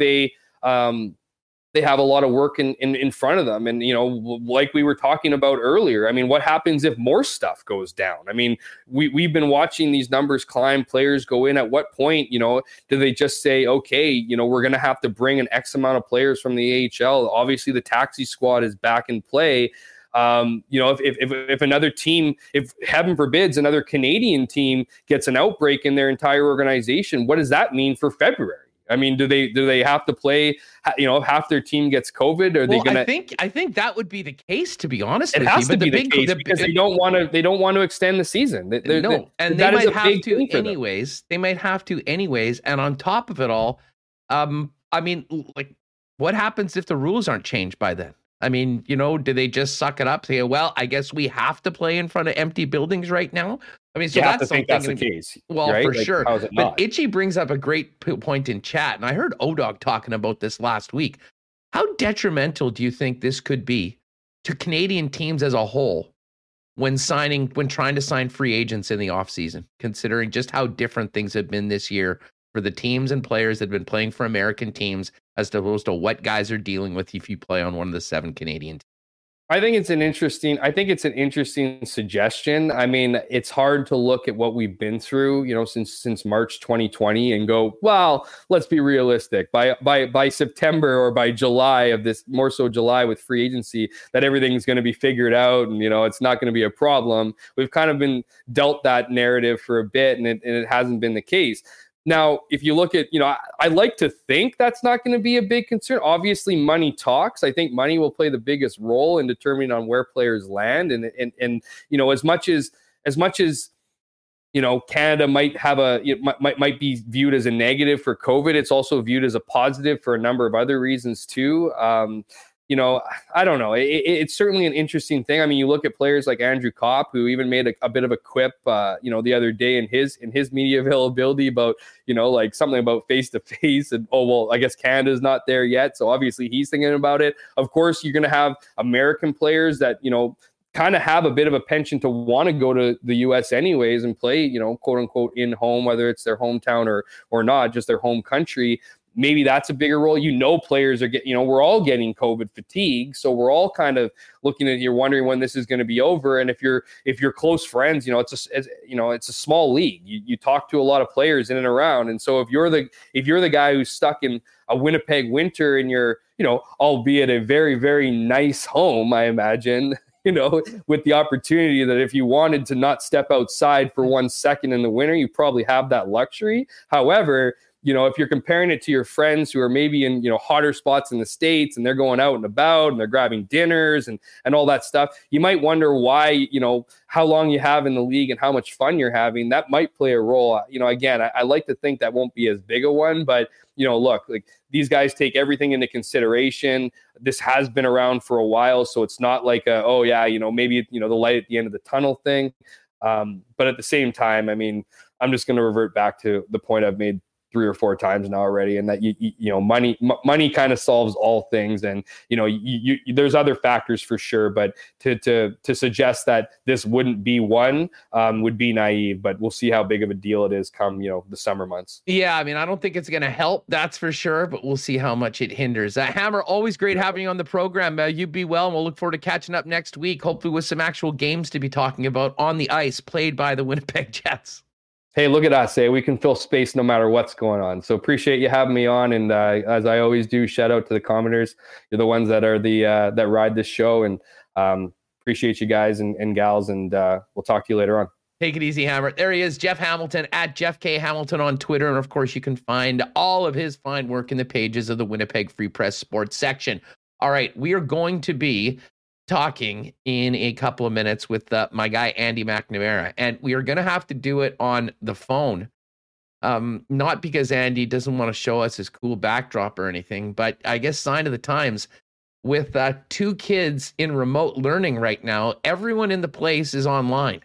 So we don't think that the connection would be very well. So it would be very good. But there's certainly a ton to talk about coming out of yesterday in the National Football League. Black Friday today. Everyone's still talking about that crazy game between the Raiders and Chargers. So we'll get to that and Andy Mack coming up in just a few minutes. With everyone spending a little bit more time at home, maybe you're getting ready to plan for a big weekend on the couch of football watching with 6 playoff games next week. You're thinking about picking up a few cold ones. You may as well make it the best. Little Brown Jug, Winnipeg's favorite local beer. Starting it off with the iconic 1919. Now, a number of great beers available in the winter variety pack. And of course, still supplies available of the Brute IPA, the special beer brewed for Little Brown Jug's 5th anniversary last month. Lots going on at the tap room, albeit closed today, opens again tomorrow. But you can get the great taste of Little Brown Jug delivered to you as well by utilizing the website at littlebrownjug.ca. So whether you're picking up a 1919 at your favorite watering hole, whether you're grabbing it at your local beer store or popping down or delivering online, the great taste of Little Brown Jug there for you, ready for the playoffs and ready for you in 2022. Lots going on in the world of curling. We will be doing some more curling discussions on our Princess Auto curling reports heading into the next few weeks because we're starting to get provincial champions from some of the other provinces. Of course, the Mackenzie Zacharias rink already has won the Manitoba Scotties just before everything got crazy. They'll represent Manitoba at the Scotties, which is scheduled for Thunder Bay. And of course, we're still waiting to see who that mixed team will be from Canada to represent the country at the Winter Olympics, along with the Princess Auto sponsored Jen Jones team. Princess Auto is the place where you'll find the best deals and the most unique assortment of tools and equipment around. Everything you need to complete the projects on your list or start something new is at Princess Auto. 2 locations in Winnipeg. Pop down and see them or shop 24/7, 365 online at princessauto.com. Met a friend at BP yesterday. I can tell you the Boston's wings still go about as well with football and a cold one than anything else. Of course, amazing gourmet pizzas, pasta dishes, and more. And for those of you that maybe aren't venturing out, later on this week, it'll be a good time to get out. It'll be a much, much nicer. I know today the high is like minus 24 or 25. So it's a great day to order delivery. Big game tonight with Georgia and Bama. Why don't you order from your local Boston Pizza or check them out online at bostonpizza.com. All right. Remo, how are we going to do this? You're going to give our pal Andy Mack a call right now, or do we have him? It's hard to tell with getting people on the phone. I'll just phone him right now. One sec. Excellent. All right. So there we go. Andy McNamara coming up. You know what? I want to give a special shout out to Matt Lang. Matthew, I'm sick about what happened last night in this game. Folks, if you weren't following on Twitter, Matt made one of the ballsiest bets I think I've ever seen and threw 20 or 22 bucks down on a Jags regulation win. They were a huge underdog against the Colts. Parlayed with a tie between the Chargers and the Raiders. That bet would have paid $10,000. And with 45 seconds or so left in the game, it looked like it was happening. Andy Mack. Hey, brother. How are you? I'm doing very well. I'm just great to have you on the program. I'm just rolling out the scenario last night of one of our good pals here, Matt Lang, who had a $20 parlay yesterday with the Jags to win in regulation, along with the Raiders Chargers tie that would have paid $10,000, and it all went up in flames in the most bizarre, controversial fashion I think we've seen in a game with so much at stake. It was what a crazy end to the NFL season yesterday, Andy, with all that overtime. Every slate had a crazy overtime game with massive playoff implications. It did. And I think the weirdest one for me was where the unlikely scenario, because remember, people were making the joke, right, of, well, the Chargers and Raiders, if they just kneeled 15 times each or whatever, you'd be able to have the tie, and then they'd both get in. And while they didn't kneel, lo and behold, it goes to overtime, and it just it got weird. There was a timeout, and then there was like, well, we're going to boot this. They get in, and the Chargers go home, which is a little surprising just how dominant that offense is. And the Pittsburgh Steelers wiggle their way in on Ben Roethlisberger, ready for the glue factory, gets one more shot. They'll be one and done, I'm sure. But, I can't take another national media storm of lauding flowers at Ben Roethlisberger. I've had enough. Yeah, well, don't worry about that. The glue factory will be located at Arrowhead Stadium on Sunday night. And I don't want to talk too much about it because God knows it could come back to blow up on you. But I mean, I think Chiefs, put it this way, from a Chiefs perspective, it couldn't have gone much better, assuming that Tennessee was going to win. And they almost blew that game in the number one seed. Wow. Pretty wild comeback by Houston in the second half. But considering that the Steelers, who are an incredibly flawed team, have made the playoffs, and they'll be the visitors in Kansas City. And to be honest, when I look at their rosters and the way they played at times this year, to me, the Chargers and the Colts, two of the scariest teams that you could play in the wild card round, are both out. And when you think about the way those two teams folded down the stretch, I mean, we can talk all we want about the Charger game last night and going for it on fourth down from their own 18, which to me was far more egregious than that timeout at the end of the game. I think that was a lot about nothing, to be honest with you. It was the loss to Houston that completely screwed their entire season. And for the Colts, who had that big win against the Patriots and looked like they were ready to really make some noise in the playoffs, lose at home to the Raiders, and then lose to a 2-14 team in a win and in game. I mean, they really get what they deserve, but it's shocking that it happened the way that it did. Oh, you're right. You're right. Both teams folded. Like the Chargers, lost 3 of their last 4. And the Texans game, absolutely. Like you let that one get away. There's no sympathy for me on that. Like if you fancy yourself a playoff team, sorry, you got to win that. But the Colts, maybe because the Colts one was like right at the end, right? Like if the Houston game for the Chargers was yesterday, that would be the worst one. But because the Colts lost to the Jaguars, and I forget the stat house, but they hadn't won in Jacksonville in X number of games or years or what. The teams sometimes have weird spots for whatever reason. Jacksonville versus Jacksonville is it for the Colts. But you had 2 chances to win, and like the last 2 weeks, and you blew it. You blew it. And so you don't deserve to get in. And it's super frustrating from, if you're a Colts fan, Jonathan Taylor, just an absolute monster. I wonder what this means for Carson Wentz and the Colts moving forward. Because really, the idea was, I don't think anyone expected them to win the Super Bowl, but it was, all right, Carson Wentz, can he get right with Frank Reich, reunite, and go forward? Yes and no. Like, I think you bring him back, but I don't know how excited Colts fans should be about it because, again, you let that slip away and Jacksonville beat you. Come on.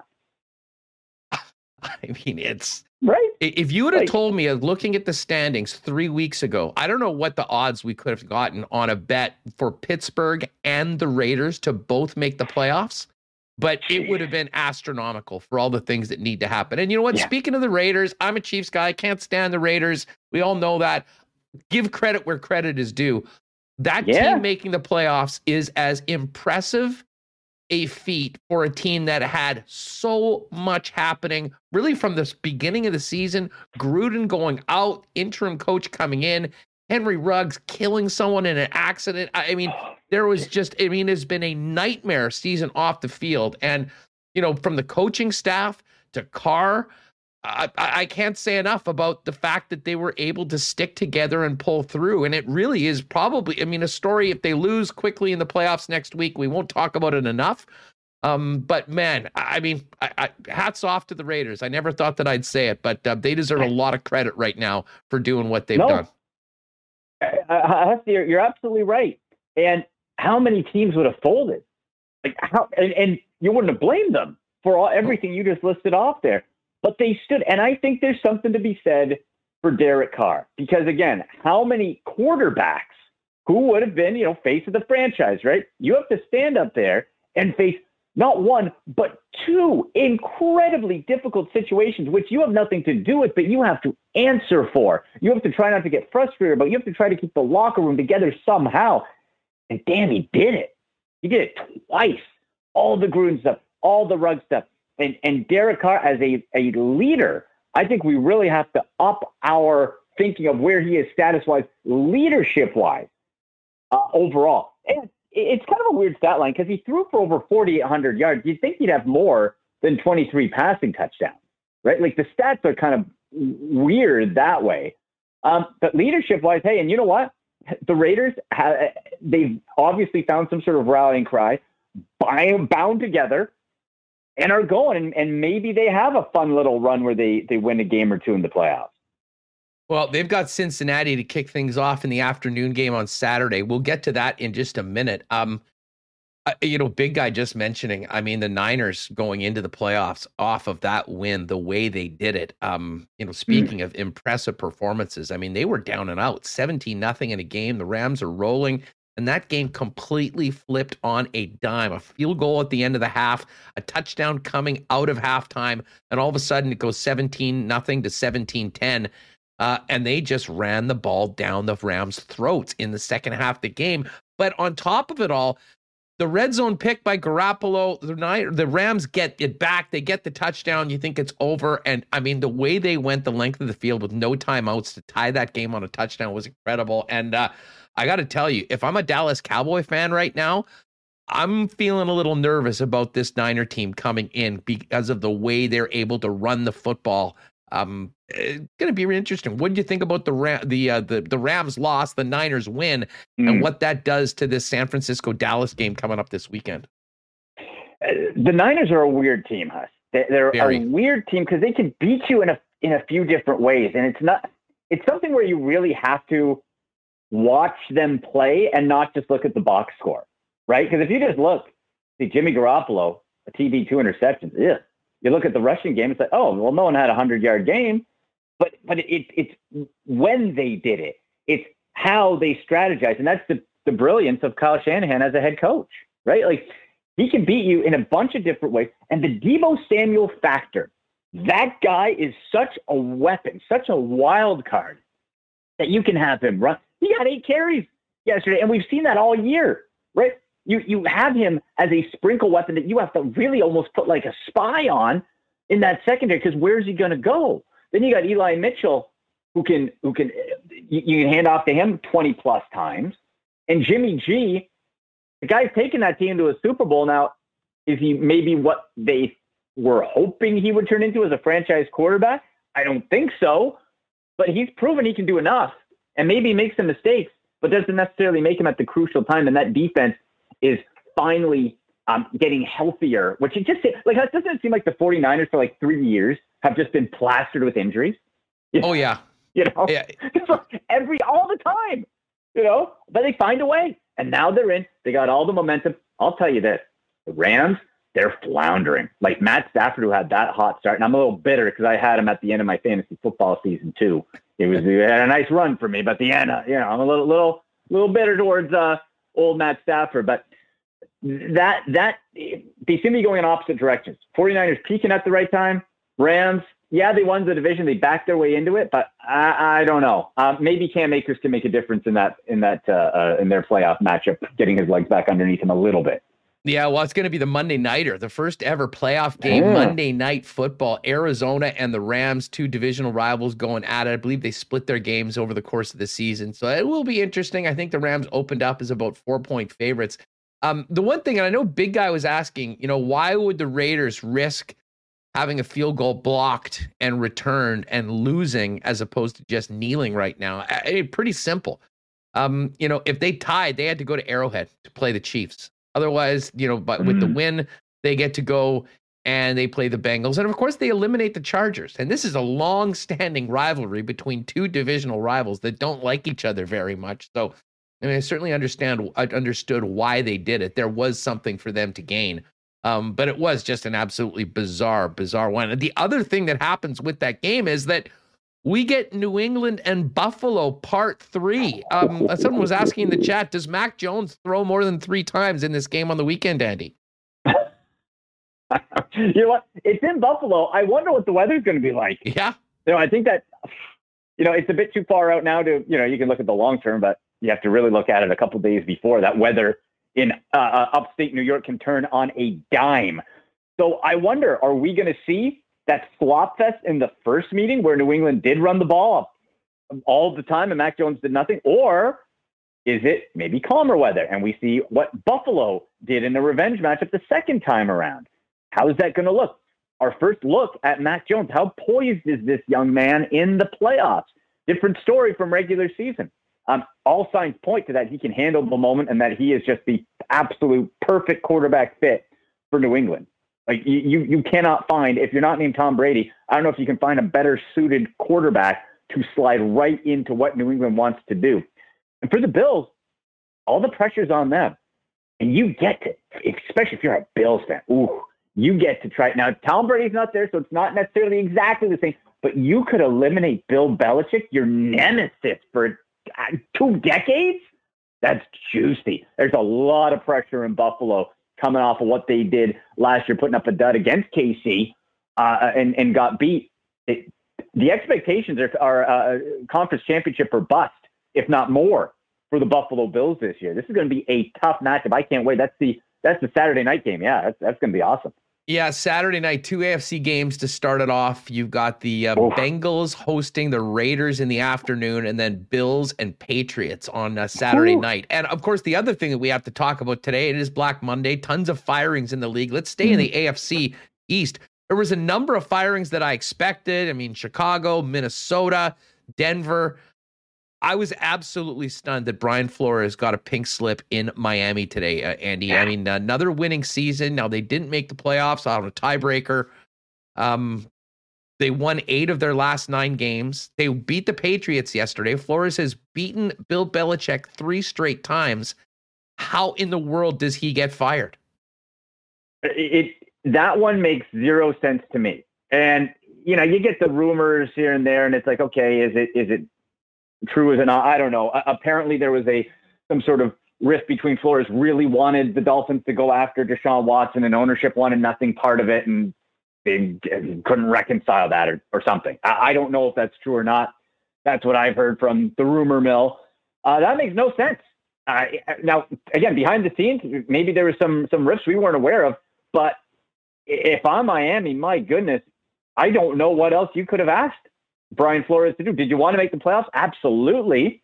Maybe you do. I think you do need an upgrade at quarterback, but from what that guy did from day one in that season where it was supposed to be just like first overall pick and the defense stepped up and now the defense took a bit of a step back, but then finished strong and you finished above 500. Like, I don't know why you would set the reset button for that team unless there is stuff behind the scenes. Because if it's just based on record, on progression, on where you could be, Brian Flores just seems like a leader of men and being able to get the most out of his players. So that one is very confusing to me. It is. I mean, there's a lot of scuttlebutt that he wanted Justin Herbert when they picked quarterback. And he was sort of overruled by whether it's the GM or the owner to get Tua. The Tuanon people are all over this. But the fact of the matter is that he's not in, and he did handle Tua in a very strange way last year, benching him a number of times, bringing Fitzpatrick in, then moving Fitzpatrick out at the end of the season. So I would imagine there's some to that. I'll say this. I expect Brian Flores to be, I think the teams that fired a coach today finished it up, said thank you very much. And then Flores is on the market and called him right away. I wouldn't be surprised if he has a job by the end of the week. Any of the other firings surprise you at all, Andy, or which were the ones that made the most sense? I'll start in the NFC North, certainly with the Chicago Bears. You knew that Nagy was done. Oh, yeah. Nagy was supposed to be done in Thanksgiving, right? Like, yeah. That was probably the least surprising one. From that, Minnesota wasn't surprising either. It just seemed like Mike Zimmer did. He did a fine. It was 8 years. They didn't get to where they wanted. They peaked in 2017, got to the NFC Championship, that Minneapolis Miracle, and they kind of sputtered, right? Like they were just like 8 and 9. You were kind of caught almost in that Jeff Fisher vein of 7 and 9 BS, right? Just like you're floating, you're there. So I could see where they're like, okay, we've reached our ceiling with Mike Zimmer. 8 years, thanks. They got the GM out too, Spielman, and you move on and start fresh. That makes a lot of sense to me there. As well. So yeah, that one didn't surprise me. This Miami firing. You just wonder, like Matt Lang makes a great point. Typically, if you fire your coach and he's immediately the number one candidate on the market, you may have messed up. And yes. I mean, that's certainly the way I read this situation right now. And you wonder what their plan is going forward. But I mean, to me, Flores is the most immediately hireable guy. I wouldn't be surprised if Zim ends up back as the DC of the Dallas Cowboys if Dan Quinn moves on or he gets another opportunity. Mm-hmm. And you know what? I mean, I know Vic Fangio in Denver was sort of stumping that he deserved another season. Watching the way that team played down the stretch, it was pretty clear that a new voice is probably needed in Denver, not to mention a new quarterback. And he said as much. They asked him, I think could be better. He goes, well, all the other teams in our division have good quarterbacks. That's essentially what he said. Ooh, he ran the bus over Teddy and Drew Lock on his way out of town. Field goal Fangio, he's known in Denver. Field goal Fangio. I think this is a perfect example where you have a brilliant defensive-minded DC, got a head coaching shot, and he failed. And he should go back to being a defensive coordinator. That's what he does good. This is not a guy who is, I believe, playing modern football and has the modern mindset when it comes to offense, when it comes to coaching in the NFL. He's too conservative. And that's, if you're a defensive-minded guy, that's sort of where your brain goes naturally.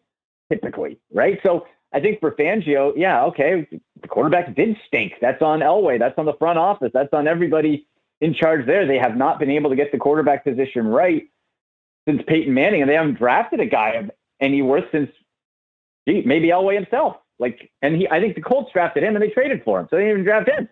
So it's a case where in Denver, where do you go at quarterback? Because this offseason, one, there's no Trevor Lawrence, there's no Joe Burrow, there's no bona fide this is the guy. There's a couple of okay guys. Maybe somebody jumps up. Who knows? It's all based on situation where you land. We know that, but there's nobody there, and they didn't finish high enough to be able to get that guy, even if he was there. So who are you getting? You're bringing in Matt Ryan? Okay, that's not very exciting. Are you trading for Aaron Rodgers? There was a rumor back at the time. I don't know. That would fix a lot of problems. The thing with Denver is, you have an elite level receiving core. I'm talking top-notch receivers. You have Javonte Williams in the backfield. You have all the pieces on offense to have a dynamic offense. Fangio was not the right coach to do it, and clearly you didn't have the quarterback play. So if you're the Broncos, you have all those pieces. I don't know what you have to give up. I don't know how you do it. I don't know if it's possible. But an Aaron Rodgers or Russell Wilson are really the only two guys that I think would make any difference. And if you're the Packers or the Seahawks, you'd be stupid to let those guys go.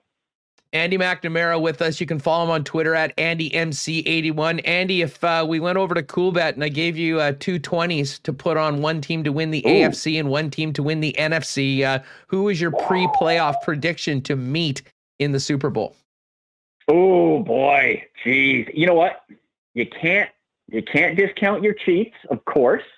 The Titans, I'm not buying to go that deep. The Bengals, I think the Raiders upset the Bengals first round. That's what I'm picking. I think the Bengals, I love the offense. It's very exciting, but they've proven. I don't think they're quite ready yet. I think the Raiders make with the make some fact noise that there. you're a lifelong member of the Dog Pound and a Cleveland Browns fan, it all factor into your picking against one of your division rivals, the Bengals. Against, you know what? I don't hate the Bengals as much as I do the Steelers and Ravens. I certainly dislike them, but I just see like how they've trended this year. Whenever they finish high, they get knocked down. I think with Joe Burrow, this team could be great. Like the NFL, from fantasy, from betting, from viewing, is more exciting when you have elite quarterback play. So I hope Joe Burrow stays healthy, on that knee. I just don't think they're there. The Steelers are getting bounced. Please let them get bounced. So I'm going to say your Chiefs get back to the dance again. Again, they get back. Maybe it's against Buffalo, maybe New England in the conference championship. And the other way, I don't know about you. I got to see Green Bay actually get back to the dance because something always screws up. Always. With Aaron Rodgers. They have how many great regular seasons, how many tremendous stats, how many records has Aaron Rodgers and the Packers set? And they only got one Super Bowl. I got to see it to get back, so I would not put my fictitious 20 on the Pack. I'm going to go back to Tommy Terrific and Tampa Bay. What do we say? To be the man, you got to beat the man. You got to Ric Flair Tampa Bay to convince me otherwise. Wow, Super Bowl rematch. Sign me up for that one. Unfinished business from last February for the guys down in KC. Lots of work to go. Let's go. Both of those teams don't have the bye. If it was last year, they would have had a bye. This year, they've got to play. Although, all we've really done by expanding the playoffs to 7 teams is brought in the 2 Pennsylvania teams, the Eagles and the Steelers, for what probably will be lopsided games in the first round. Yeah. You know what? It is more fun, I think, because you at least had to have the Chiefs play hard. You know what I mean? Like you had more meaningful games in the final week. So I like that part. But the Eagles and Steelers, I think, you're going to be able to say, hey, we got to the playoffs, and then you move on. That's it. Hey, just on our way out, are you going to be watching this Bama Georgia game tonight? And who do you like? Well, you know what? Can we ever go against Nick Saban? Like I am tonight. I'm riding with the Bulldogs. I'm riding with the Dogs. Woo! Jeff Cabilla's a big. Yeah, and it's fun. I mean, it's like Alabama is the Patriot of college football. Yes, it's like cheering for the house in blackjack, the casino. No. And he's best friends with Bill Belichick. It's the college Belichick, right? Exactly. Let's get some new blood in there. I'm hoping for Georgia. I'm cheering for Georgia, but I think if I was putting money down, I'd go Alabama, but I hope Georgia does it. I do. Andy, now that the regular season's over, what sort of fantasy stuff you got cooking over at Sportsnet? Yeah, well, you know what? We still got the great thing is there's always the DraftKings DFS plays, right? That's what I hate just fantasy's over. It's like, no. We can still go. So we're going to be doing our DFS weekly plays, our value plays, our contrarian picks every week for every playoff game as we go. Also, the great part is, now we start, especially with the college football, the playoffs wrapping up. Now we have to start shifting to, all right, well, who are the draft prospects to watch? You start that. We start doing our pre-draft rankings as far as dynasty and keepers. So we're now starting to get into a bit of prep mode to go into that off season. Because really the NFL, there's like 2 weeks out of the year where the NFL doesn't have something relevant going on. So we're going to be getting draft ready, prospect ready, and the fantasy plays for the playoffs. I will say it was such a weird Sunday yesterday because Chiefs played on Saturday. So they weren't playing yesterday. Fantasy is essentially over, or it should be over going into the final season. If you are in a league that your championship game was determined in week 18, rattle your commissioner and figure it out, because there's no way to end. And to be honest, Andy, I'm still despondent from 2 weeks ago in the big week 16, the money week where you got to win to get in the finals. It's almost mathematically impossible to go 0-5 in fantasy in a week. And I did it in the worst possible week. Kelsey on the COVID list. I'm still rattled about it. That being said, it's all about the playoffs now and the quest for the Lombardi Trophy. Cannot wait for these 6 games this weekend. You, my friend, be well. How's the homeschooling going? Are you enjoying being a teacher as well? Dude. Well, folks, that's why you don't see my beautiful face on the screen, because both my kids are online learning because of lockdown. So there's 2 online streams. So if I was on it would be a pixelated robotic mess of just interruption. So you know what? This time around, at least they're giving them work, and it's it's just like, man, come on, let's get him back. Kids got to be at school, and the parents need them to be at school. I'll say that. Well, maybe I'll more look forward- importantly. Hopefully they'll get back into school, and we'll have you on vid the next time we do this. We'll definitely catch up during the playoffs. Andy, thanks for doing this, buddy. All right, man. Anytime. Talk to you soon, Huss. There he is at AndyMC81. That's Andy McNamara. And make sure to check out all of Andy's fantasy content and much more over at sportsnet.ca. Got a hilarious text this morning from our pal Nick over at the Nick and Nikki DQ group. I won't get into the content of that. However, I will tell you that the other thing he let me know is that Buffalo chicken fingers are at DQ right now, and they are incredible. I've always loved the honey barbecue chicken fingers they have there, but I do like a good buffalo wing. I like fingers probably better than wings, so I'm going to be checking these out very, very soon. Of course, DQ, all those great burgers, fries, and now buffalo chicken fingers available at any of the 4 Nick and Nikki DQs, the DQ in Niverville, DQ Northgate, DQ Polo Park, and DQ St. Anne's. And 12 months a year, DQ and Nick and Nikki are your go-to people for wonderful cakes to make that gathering even a little bit more special. Hit them up on Instagram at DQ Manitoba if you haven't already. And let them know what you're looking for. They'll get you a custom cake ready for pickup at any of the 4 Nick and Nikki DQ locations. Cheers to our friends over at Canadian Club. And another great Canadian Club marble race on Friday. Big shout out to Joey Pankyu, who won for the first time. Some of the marble race winners, actually. Of course, the winners get those great hoodies. Also talking about maybe a silk jacket. We may have to talk to the guys at F Apparel about Marble Race champion jackets at some point for the exclusive club of victors. I know Joey and Gitch and a few of the former winners were talking about it. Of course, Canadian Club is our great sponsor, the official spirit of WST with Canadian Club, and of course, your official whiskey of the Winnipeg Blue Bombers and their sister company, Jim Beam. Also, proud sponsors of the Bombers. And if you are in your local Manitoba Liquor Mart, keep your eyes out for remaining stock of the special edition 2021 Grey Cup Championship glass that's available with the purchase of Jim Beam at local Manitoba Liquor Marts. We're going to get to this cool bet lines in just a minute, but let's get Remus back in here. Remo, very busy show today. Great stuff with Jeff Hamilton. Of course, Andy, we knew today would be a great day to talk NFL, especially with such a quiet weekend for the hockey team going on. But I think everyone's still fired up about the Willie J interview, in addition to the special Willie J Cribs, the man cave tour we got with all that cool memorabilia and merchandise that Willie's amassed over his incredible CFL career. A lot of compliments in chat about the Milt Stegall jersey. People wanting to know where you can get one of those. I mean, they don't really sell retro Bomber jerseys anywhere, so I think you got to keep your eye on the online marketplaces for something like that. Yeah, the Grey Cup hats. My favorite, I think, was the policeman's hat from Calgary, like a cowboy, a cowboy hat. So I know people listen on the podcast. If you're listening to the podcast now and you want to see Willie J's office with his memorabilia, scroll and come on the YouTube channel. The time markers are in the description, so you can select it and figure it out. But yeah, that was awesome to see. No, totally. A big guy. Love the NFL content today. Hey, Andy's one of my favorite guys. We go way back. I'm talking about it. And to be honest with you, I could have easily come on and just done 2 straight hours on the National Football League today.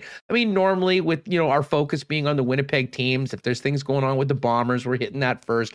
Obviously, the Jets will always be sort of the engine of the show during hockey season. But with such a quiet time for the Winnipeg Jets, it was great. And you know what? I laugh about this, Remus. I don't know how many times we've said this throughout the pandemic, but the NFL, for better or worse, always seems to come through. They did it again yesterday with some incredible games. And man, people need this. I mean, the sports fans that are watching it, we didn't have any hockey to watch this weekend, but if you are even a casual NFL fan, Week 18 had a little bit of everything, and it certainly sets up for another awesome weekend next week where we won't have the Jets playing, but we'll have 6 playoff games going from Saturday afternoon right through until Monday night. Oh yeah, I'm fired up. We got that Monday night wild card game, super wild card, weekend. I'm looking forward to it. And, fantasy football season long is done. There's always the daily fantasy and always betting and always props. So, on Saturday and Sunday when there's no Jets games, how great would this weekend be if we had, although we don't have that issue where the Jets are playing like during Wild Card weekend, which I'll never forget. I mean, this is the anniversary today of Evander Kane's return to Winnipeg, January 10. Came up on my phone. I remember being at that game watching the Blair Walsh missed field goal against the Seahawks. I will never forget that as long as I live. Mm-hmm. I was in the concourse of the arena. And, sometimes they don't do a great job if there's a big game throwing it on the TVs. But I guess they realize, hey, this is the playoffs. There's a ton of Viking fans around here. They better have that. And, there was, hundreds of people gathered around the television. And they roll out. It was like a 25-yard chip shot. And he missed it. And that was just a scene like that. You could hear audible groans from people. Oh my God. And then just silence. It was, that'll be a moment I won't soon forget. The game itself, somewhat forgettable. I do remember that. Not a great performance, sort of a dead atmosphere for the game. But listen, before we get to these games tonight, speaking of Evander, Remo, Evander also made some news on the weekend by getting whacked from the San Jose Sharks. The Sharks moving to terminate his contract with the National Hockey League. He's cleared waivers now. He's free to sign with anybody in the NHL, and he stands to lose like $22 million. Now, of course, the PA is challenging this. He will try to get his money. I haven't really heard the details of the subsequent COVID violation that they're sort of leaning on this to get out of the deal. Bottom line is another misstep for Evander Kane. He's now put his entire contract in jeopardy. And I guess the big question is, will there be a National Hockey League team that will take a chance on Evander Kane? The guy can certainly play, but much like Antonio Brown brings so much baggage to your team, there'll be a lot of teams that won't even consider that. I've thought for a long time his next game was going to be played in the Continental Hockey League, but maybe there'll be an NHL team that'll take a flyer on him at a bargain basement rate. Yeah, I think Evander Kane at $7 million, you're like, I don't want this guy. And then at $1 million, you're like, maybe we can take a chance. But the guy keeps shooting himself in the foot. Not literally like as Plaxico Burress did, but keeps making mistakes over and over again, not following protocols, getting in trouble with the law, having other off-ice issues, propping up on social media. Not a good stretch here for Evander Kane, but I saw, your pal Dusty on the Oil stream. Oh, yeah. They spent like an hour talking about how much you could help the Oilers' depth, or maybe the Leafs looking for a depth. He could definitely help one of those teams, but do you want to put up with his BS? How many teams this guy needs to get kicked off of before you realize, he's not a guy in your locker room? But if you can play someone, you just need, as I think Frank was on this show a while ago saying all it takes is one team to want him. And I was of the opinion he was done in the NHL, but he scored 30 goals last year. Oh, there's a team that could take a chance on him, but I think it's more likely to end in with him exiting the team early than not. It'd be interesting to know where he can get more money, because I think it's been well documented. Evander's got a few financial issues, and he actually needs to get paid. And again, I don't know what the legalities of this, because the Sharks were co-defendants in a couple of these defaults that he'd had. They at one point had, co-signed, was a loan or something for him and backed it, based on his contract. So it's an absolute mess for Evander. Unfortunately for him, incredibly talented young man, but not that young anymore. And to be honest, both on the ice and off the ice, has turned into, just an absolute mess. So, if there's a KHL team that'll give him $3 million, but NHL teams only want to give him a 1-year deal, $1 million deal, it'd be interesting to see what happens. But yeah, I was listening to Dusty and the guys in Edmonton talking about that this morning, and I just couldn't help but chuckle a little bit of just how desperate a situation must be to consider going down that road. And it was sort of the same thing with them holding their nose and bringing Chris Jones back after he did them so dirty after the 2015 Grey Cup. But desperate times call for desperate measures, and I guarantee you, whoever signs Evander Kane It'll either be a very, very desperate team or a team that's already set, completely veteran laden, that tells the guy, okay, come in, one misstep, you're out of here, and we won't miss a beat. It'll be fascinating to see how things go, as well as whether he ends up getting the money on this NHLPA challenge of the decision. Yeah, I mean, the Oilers are a team that needs some depth scoring. I mean, they're on a big slide here, 2-6-2 in their last 10. There's calls for them to fire the coach. Is this the guy you want to bring in? I mean, I don't think it'll end up working out, but they do need a guy who can score goals on the wing. I mean, I'm sure he'd look good with McDavid just setting him up for shots. I'm sure it would work, but we'll see. I mean, I know there's of course there's the jokes about the Montreal Canadiens would naturally be the first team to step up and try and sign Vander, considering what's happening with them over the course of the last couple years. Oh, and we're also seeing, we should touch on this. We had that great conversation with John Horn towards the end of the week last week about Novak Djokovic. Incredibly, Remus, he has his lawyers have worked it out so his visa is actually being allowed. However, the Australian president or prime minister, I'm not sure what the exact terminology is, may use his absolute power as head of the country to reverse that decision and get Novak out. The Djokovic story still not done. I believe the Earl just seeing a bunch of Novak Djokovic supporters getting pepper sprayed down in Australia. So somehow tells me we've heard far from the last of this saga before we even start with the tournament coming up next week. Yeah, I saw a lot of people trying to watch the trial and all the stuff with Djokovic. John Horn almost had me feeling bad for him being locked up in a seedy hotel with bad food and bed bugs. But and then we thought that this was entirely his own doing, and didn't feel that bad after all. No, but I mean, there's no way to treat the number one player in the world as putting him in a hotel with bad food. He's used to the most luxurious one. So this is the story that we'll definitely be following. All right, let's get to the Cool Bet lines. If you haven't played a Cool Bet before, use the promo code WST for a 100% deposit up to $200 on your first deposit over at Cool Bet. Big game tonight is that college football championship game, Georgia and Bama. Georgia's a 3-point favorite at even money. Bama minus 110, and you get 3 points. And the money line just straight up to win this game hasn't moved a lot. Georgia right now minus 141, Bama plus 129. So as I said, there'll be tons of people on Bama as an underdog, although I am riding with the Bulldogs tonight. Looking forward to this game. NFL playoff odds are out. Here's how things look. Raiders 6-point underdogs at the Bengals in the Saturday afternoon game. The Bills 4-point favorites at home against the Patriots in the Saturday night game. Sunday's games are as follows. The early game, noon our time, Tampa 9.5-point favorites at home against the Eagles.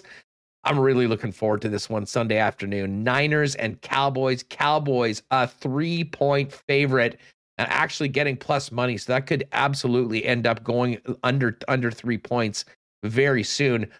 Chiefs open as the biggest favorite of the weekend, 12.5 points over the Pittsburgh Steelers. And then the Monday Nighter, the first ever Monday Nighter, the Rams coming off that second half collapse against the Niners, hosting another divisional rival, the Arizona Cardinals. That is your Cool Bet lines for the 6 NFL games coming up on the weekend. And what do we have? Is today the 9th or the 10th, Reem? Today is the 10th.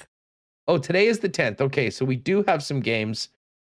Boston at Washington, Kraken at Avalanche, no Gabe Landeskog tonight, and the Rangers are at the Kings. 3 games on the NHL docket, and including a late game, which we did not have on Hockey Night in Canada on Saturday, Reem. Yeah, he tweeted this out. I went to tune in on Saturday to watch a little Hockey Night in Canada, and I was pretty choked. I think I mentioned at the start of the show that, I don't know, it was just weird to me that in the middle of the NHL season, Saturday, no after hours. I don't get the panel on the late game. I was stuck watching Vegas, Chicago, or on the package, Anaheim. Who are they playing? Rangers. So I mean, hopefully they get this sorted out. I know the Jets are supposed to play 2 this upcoming weekend. They got postponed, but 3 games tonight.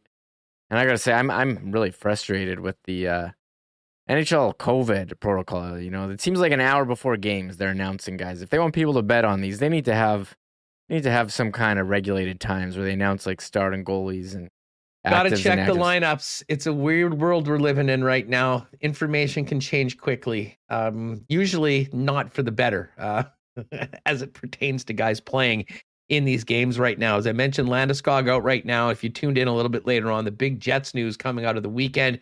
Nikolai Ehlers added to the COVID-19 protocol today for the Winnipeg Jets. The Jets will be back at practice tomorrow.